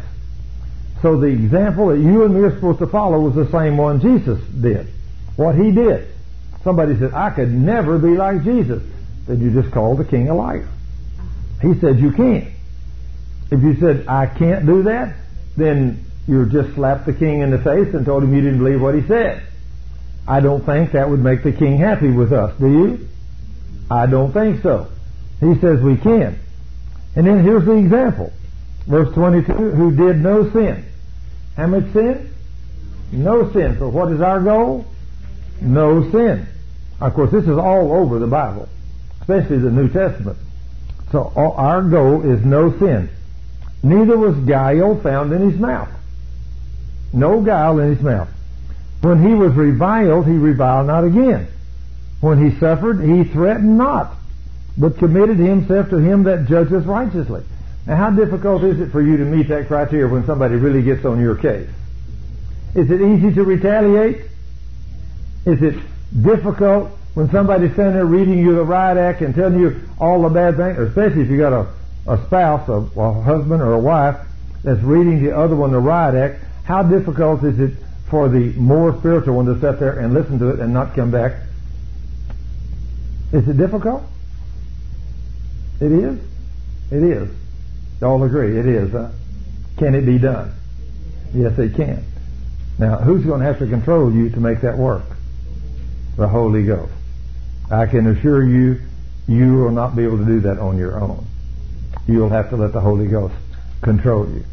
Because you can let someone say something, and if you're not careful, you can let the devil move in and put a statement in your brain to make you hear something different than you actually heard it. And when he does that, it can light your fire. I've seen it several times in my life. I've seen, in fact, I remember one day on a tape, I made a statement, and a guy come to me months later, and he said, "Boy, did you offend me that day? You said this." When he said that, I said, "I don't think I said that. I mean, if I did, I totally said it, unbeknowing of me, because I said, I don't believe it like that." He said, "That's the way I heard it that day in that seminar." I said, "Praise God that I tape everything I do." I said, "Let's go back and look at the tape." We went back, got the tape, and come back, and what I said was nowhere close to what he said. Isn't that amazing how the enemy had taken what I had said and over the next few days totally turned it around, and the more he repeated it, the further he got from the truth. And so if I hadn't had the tape, I couldn't have said, "Hey, I don't think I said that. I just almost know I didn't make this statement." He said, "I know you said that. I was sitting there. I heard you say that." Well, a way to find out. Let's go get the tape. Went and got the tape and sat there and watched it. And guarantee what he said I said was not anywhere close to what I actually said. When I'm standing there talking on a tape and I'm listening to it, watching myself, and I make a statement that's not anywhere close to what he said, we got it in black and white and color right there. So that's the proof. Now then, how many people misunderstood Jesus? Jesus said, "If you have ears to hear, let you hear." Some people said, "Wow, I heard a voice." Others said, "No, it thundered." There's a big difference in hearing a voice and hearing a thunder, right? I mean, can you imagine? Some said an angel spoke. Others said, "No, you just thundered." So did people hear different things? Yes, they do. So when you say, "Jesus, by his stripes you were healed," they say, "Oh, I got that. By his stripes I was healed." Well, the first part of the verse says, to walk in this, you have to use Jesus' example. In him there was no sin. Now, wait a minute. I can't possibly go without sin. Oh, you can't? Well, it says no sin, no deceit, no guile, no threatening when people do you harm. Well, now, Thurman, nobody could live there. Well, now, wait a minute. That's not what the Word says. The Word says you can. Did the Word say you can? Now, if the Word says you can do all those things, then in verse 24, it says, "Who his own self bare our sins in his own body on the tree, that we being dead to sins should live unto righteousness." Now, if we've died to sin, we should live unto righteousness. Does that mean every Christian is going to live unto righteousness? No. Some of them are going to still live carnally. Some of them still going to live just like the world does. But he said we should live unto righteousness. But if we do all those things he said, then what's the last line in verse 24 say? "By whose stripes you were healed." Now then, if you meet the criteria of the above verses, and you walked holy before God, do you have to be sick anymore? No. It's better to walk in divine health than it is to walk in sickness and disease. But you got to do it God's way. Guess who the healer is? Jesus. He is everything. Now then, we've already discussed Mark 11:22 through 26 today.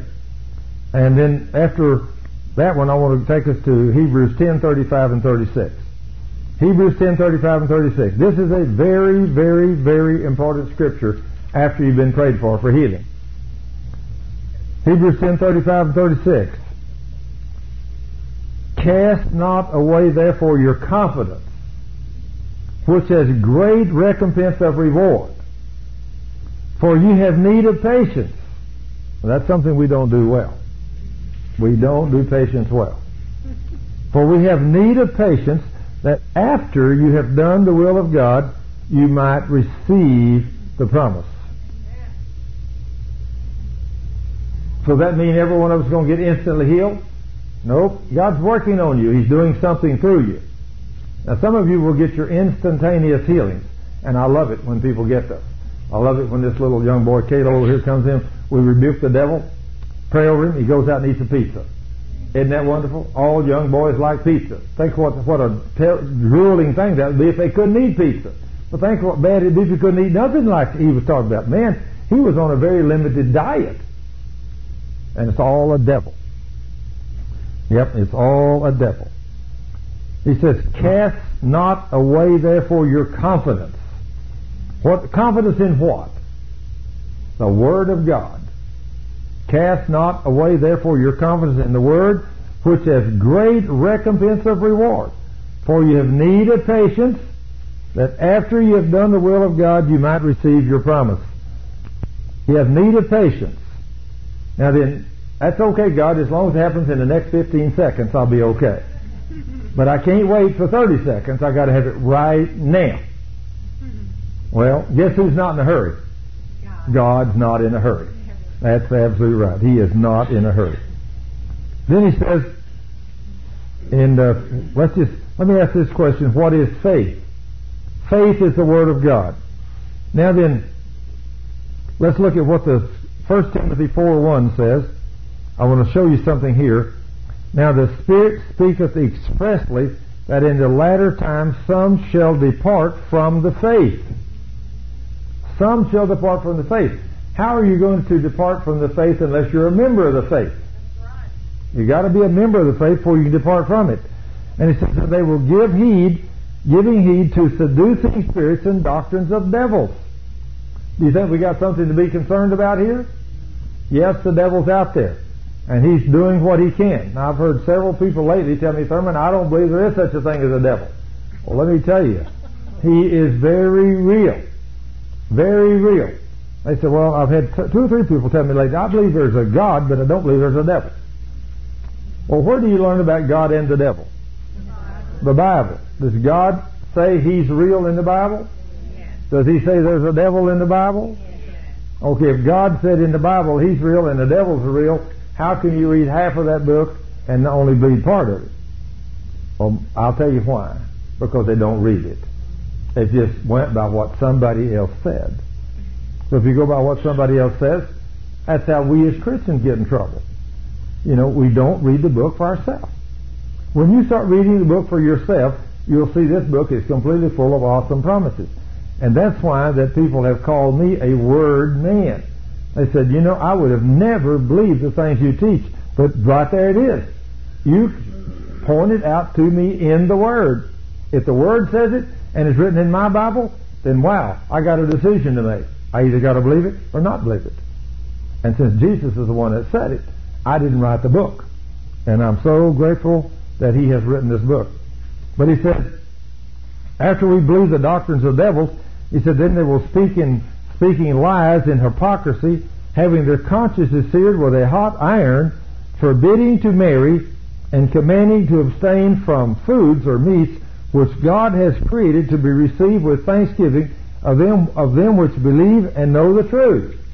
Now, then, one of the things that makes us sick today is eating the wrong foods, or eating foods that are not blessed with prayer and thanksgiving.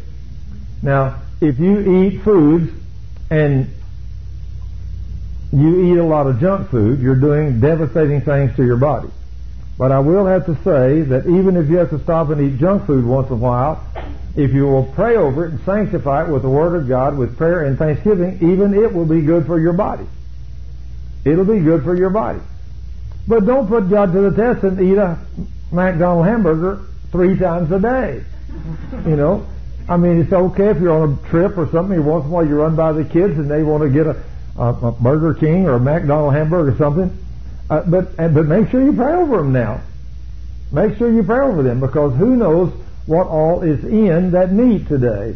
You know, all the different things that's there. So make sure you don't never go by and get your kids or yourself a hamburger or something that you don't pray over it. Well, let me tell you, don't go down here to a 5-star restaurant that's going to cost you $100 a plate and get what they eat, what they give you, without praying over it either. If you happen to be one of those kind of people that goes to those kind of places, that's a little out of my league. You know, I don't go to places that charge $80 to $100 a plate for food. I mean, you know, I'd a whole lot rather eat something a whole lot less, you know, because I'm going to pray over it and thank God for it, and He's going to bless it, and it's going to do good for me anyway. But I'm just not one of those kind of guys that goes out, you know, and eats that super high dollar food. But if you do, that's okay. As long as you got the money, that's okay. But whatever you eat here, when he's talking about, he says, forbidding to marry, commanding to abstain from foods which God has created to be received with thanksgiving of them which believe and know the truth. So if you believe and you know the truth, you know that you can put anything in your body, you can eat anything you want to, as long as you eat it in the right proportions with thanksgiving and prayer. Don't go to bed every night and eat a half a gallon of Bluebell before you go to bed. If you do, and first thing you know, you've got 100 extra pounds on you and you can't function, you're weak and tired and everything else, I have your answer. The problem is you've been eating a half a gallon of Bluebell every night before you went to bed. You know, what should you eat? Good foods in right proportions, keeping your body slim and trim. Now then, how many of you, and I won't ask you to hold your hand up, of course, but how many of you have ever worked diligently at living a fasted life? Now then, think about that. That's what the Lord tells us to do. Live a fasted life. I've had a lot of people through the years, since I used to work for a food operation. I was an engineer for a large corporation that's what they did, was prepared food to go on airplanes. So everywhere we were, there was food everywhere. I mean, that's all there was. You know, I mean, food everywhere, of every kind. Fancy stuff, the cheapest stuff, and everything in between. And everything, I could have had anything I wanted, any day of any week, any time. Even when I'd go in the cafeteria sometime, when I sat down, I'd always get reasonable portions. And the guy said, Thurman, you don't get much to eat. Look, it's free. Eat as much as you want. I said, that's all I need to maintain 170 pounds. That's all I need. And so I'm not going to sit here because it's free. I'm not going to gorge myself on all this food and get overweight. Well, now, I don't know about you, but I don't like to be overweight. You know, last night I went out to the ministry center and I needed to hook up the faucets up underneath there to the sink there, and hook the faucets up, hook the drain up and everything. And I'm crawling around in between the two little partitions, the doors that are only about this wide, and I'm snaking myself in around and twisting my body like this so I can get up over top, take a pair of pliers, and work and put those nuts and all things on that line. Now, if I'd had a pot belly on me, about 60 extra pounds on there, I'd have been in trouble getting in that hole. I'd have been in trouble getting in there. I might have been able to done it, but I might have had to take that center partition out to do it first, which meant I'd had to put it back in there. So, I mean, you can go wherever you want to, you can live wherever you want to in life, because who is it that has control over what you weigh? You do. You do. Who is it that controls the flex of your elbow? I do. Yeah. You're going to control what you put in your mouth. And so, but when you put it in your mouth, what did the Lord say before you put it in your mouth? What are you supposed to do with it? Bless it with thanksgiving. That's right. It's all free to you. Now then, the several things, if you don't bless your food before you eat it, then I would suggest you stick to the Levitical law. Because the Levitical law gives you the foods that are good and clean for the body under normal conditions. Now then, if you like catfish, that's not one of the things that's under the Levitical law. You can't eat catfish if you're a Jew. You can't eat lobster. You can't eat shrimp. Now, I know some of y'all probably like shrimp and lobster and all this kind of stuff. There's many other things that you can't eat if you're a Jew and you're living under the law.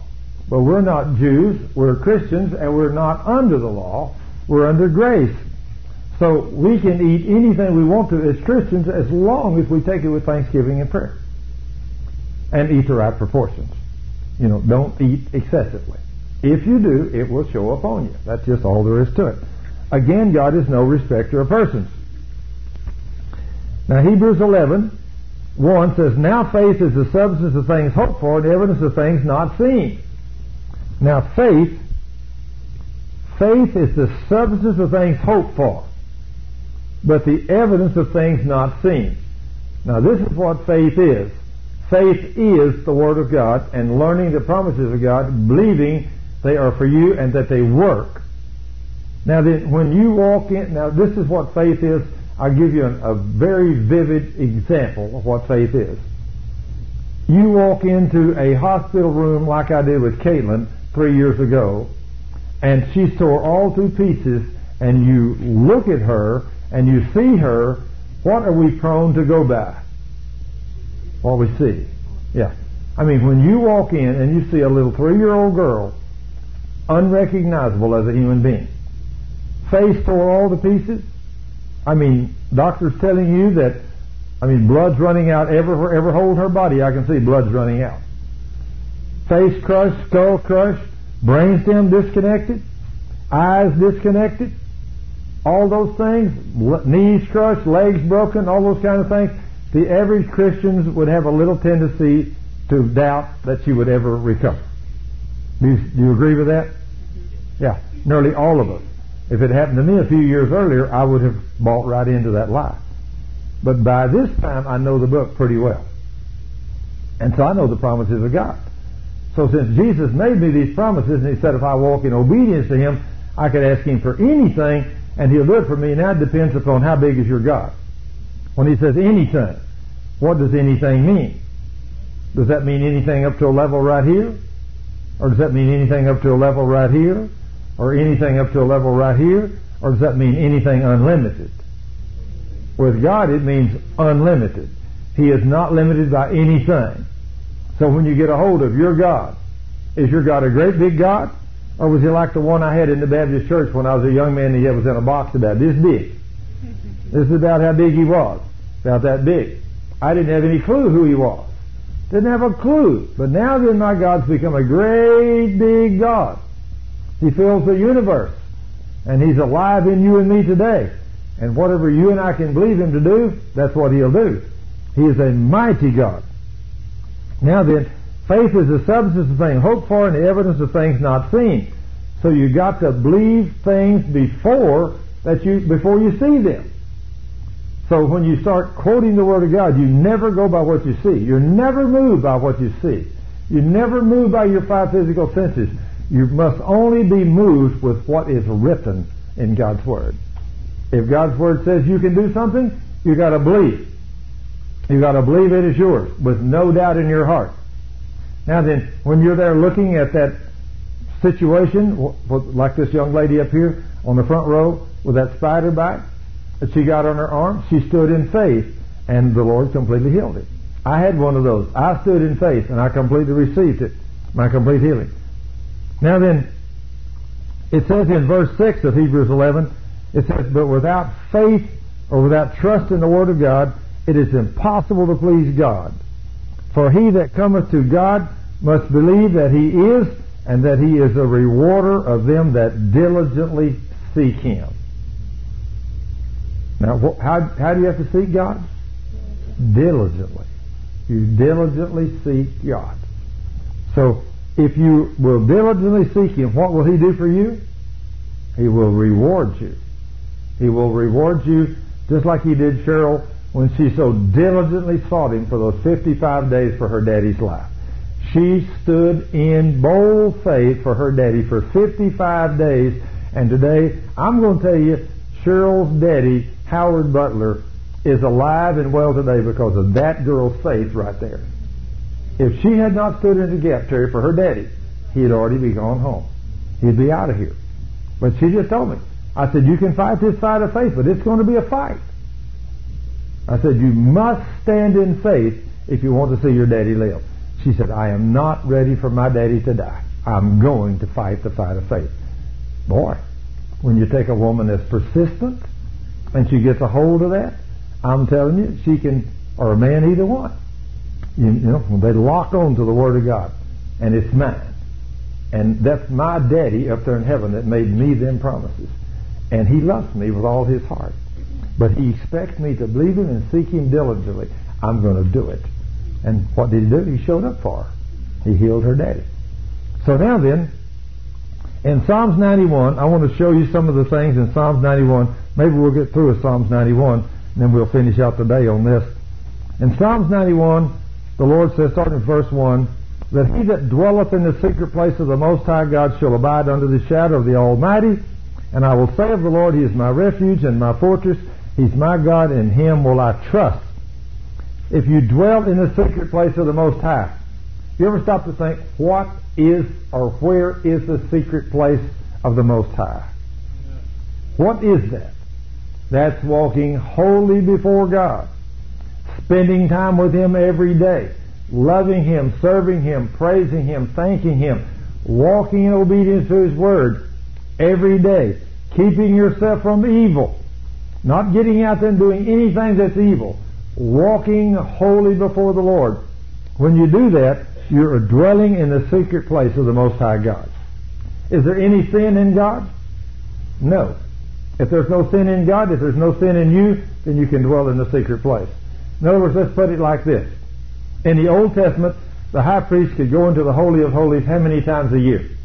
One time, on one day, to pray for the people of the land. One time. Then did he have to have every sin confessed before he went in there? Yes. Did he have to be holy before he went in there? Yes. Everything. He had to meet all that criteria. So for you to enter the Holy of Holies, the secret place of the Most High God, in the third heaven, which in Hebrews 4:16 says, come boldly into the throne of grace, you must meet the same criteria. Now, if you're walking in obedience to the Word, walking in faith, walking with your sins covered by the blood of Jesus, walking in love, you can go into the Holy of Holies to bring your petitions to God how often? Once a year? How often? Any time you want to. The door is open 24/7. Is that a privilege? Yes. I mean, a privilege. You talk about a privilege. Under the Old Testament, the high priest alone could go into the Holy of Holies on the Day of Atonement one day a year to atone for the people. One time, with all these sins confessed.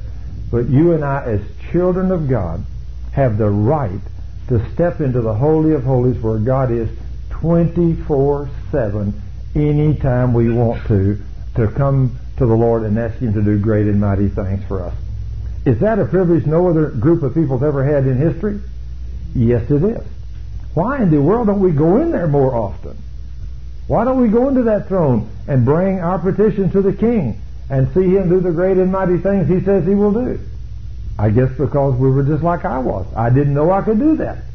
Nobody ever told me this. But when you learn that you can, then you will begin to do that. Then He says, if you do all these things, if you dwell in the secret place of the Most High, and you say of the Lord, He is my refuge and my fortress, and my God, in Him will I trust, then He says what He will do. Start with verse 3.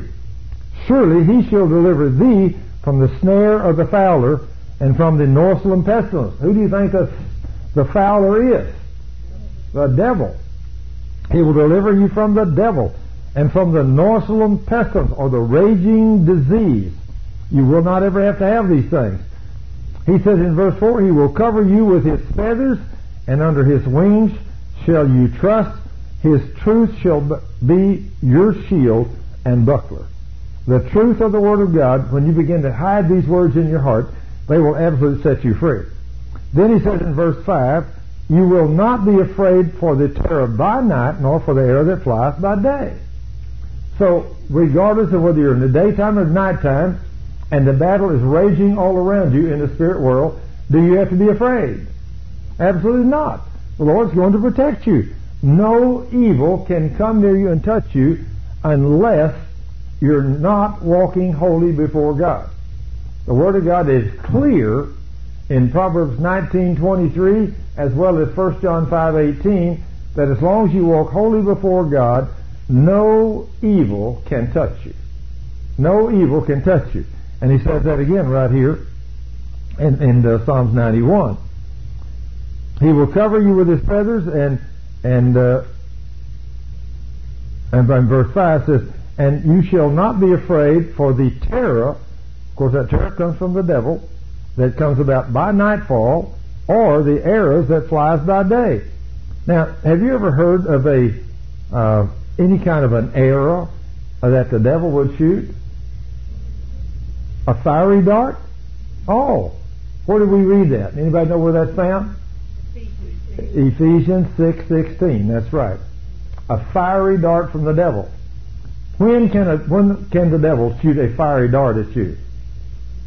He can shoot them at you anytime he wants to, but if you've got your shield of faith up and it's totally protecting you, can they get through to you? No, they cannot. But now if you let your shield of faith down due to some kind of a sin, what's going to happen? He's going to get you. That fiery dart's going to come right over that shield or right around that shield, and if you walk in sin, it will get you, and it will make you sick and afflict you. Then he says, verse 6, nor for the pestilence that walketh in darkness, nor for the destruction that wasteth at noonday. 1,000 shall fall at your side, and 10,000 at your right hand, but it shall not come near you. Only with your eyes shall you behold and see the reward of the wicked. What is the reward of the wicked? All these things, sickness and disease, comes upon all these people. Because you have made the Lord, which is my refuge, even the Most High, your habitation. Let's see what he says in the next verse there. There shall, how much evil befall you? No evil, none. There shall no evil befall you, neither shall any plague come near your dwelling. Do you like that? What's it all based around? Obedience. Walking in obedience to the Word. Now, I love it to think that I don't have to be concerned about the devil coming to my house, that there's not going to be any evil coming in there, because we're going to walk holy before God. When you walk holy before God, is this going to take learning how to talk with your mouth?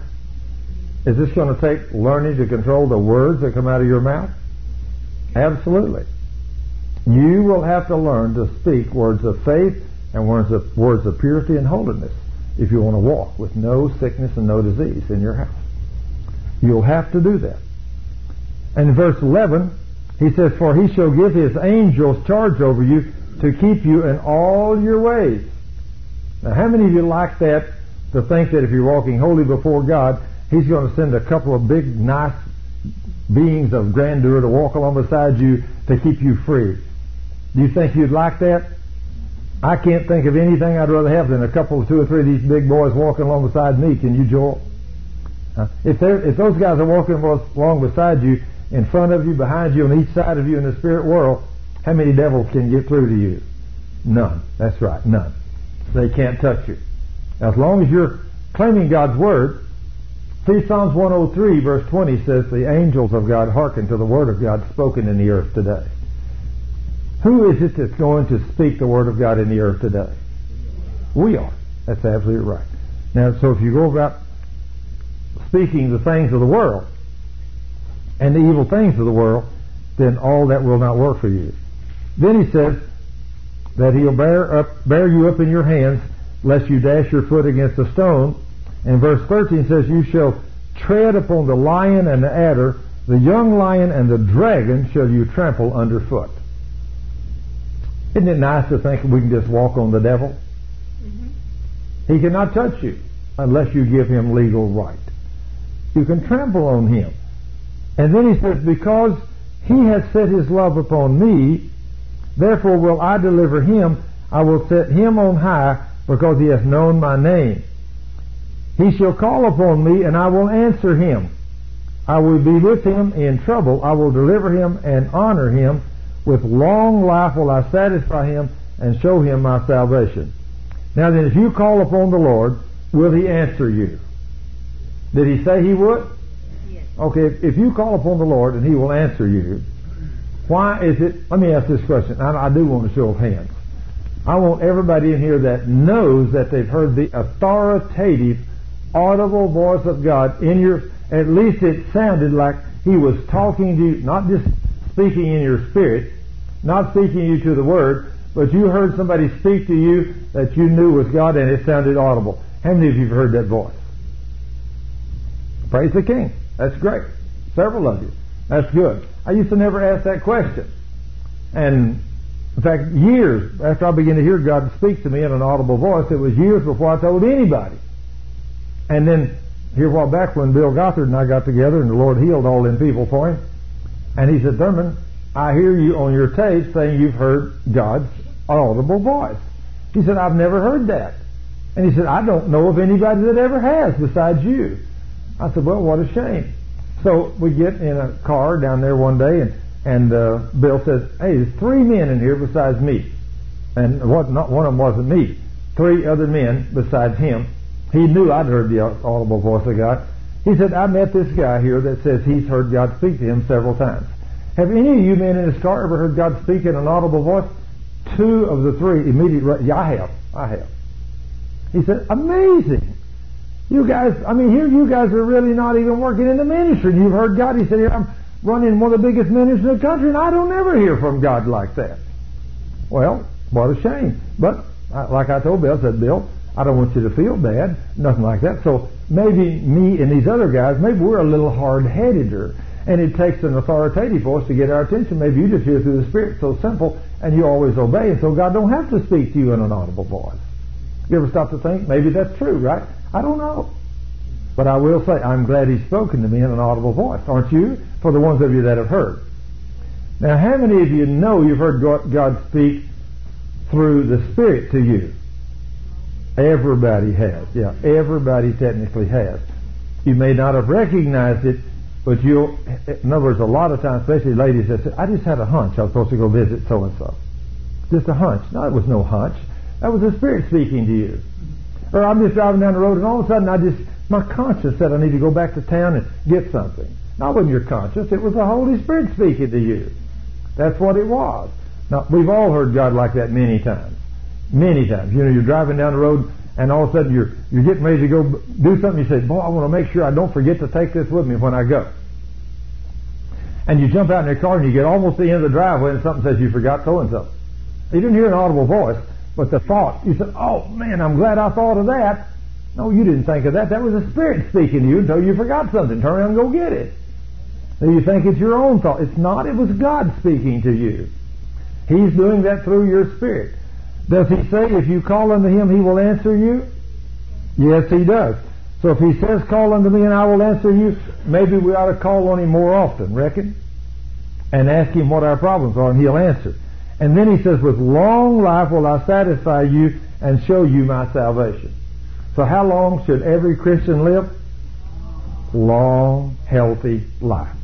120 years. Huh? 120 years. Oh, I'm agreeing with this woman up here on the front row. 120, yeah. 120 years. And 120 years, and the Lord also says in Psalms 103, verse 5, He renews our youth daily like the eagles.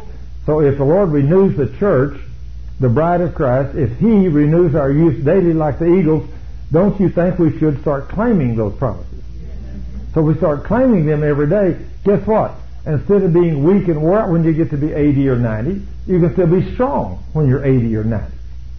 Now, I don't know about you, but I like to be strong and be able to go and do what I want to do.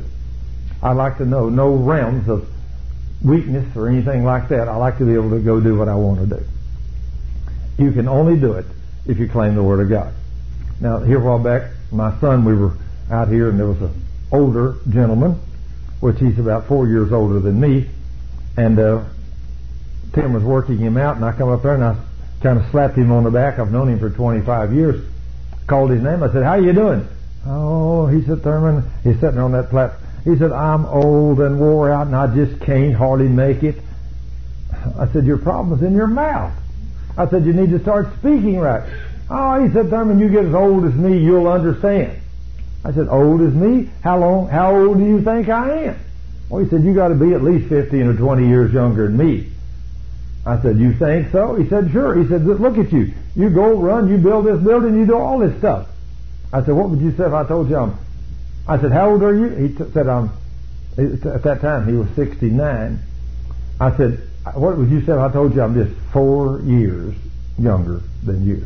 He said, there ain't no way. I said, yeah, I'm just 4 years younger than you are. I said, so I'm 65. So I said, I can go do anything I want to do. I can do anything I want to do. And I said, the Lord said I could do it, so I believe it. So you want to live there? You want to live in divine health? You're going to have to do it God's way. Learn how to do several things. Learn how to read the Word. Learn how to walk holy before God. Learn how to pray. Learn how to fast and pray. Learn how to eat right. Learn how to exercise right. And whatever you do, make sure you hide all these promises in your heart. And then walk in obedience to those promises. And when you do, you can live to be an old, healthy person. Praise the Lord. Okay, we're going to close it out today. It's 5 o'clock.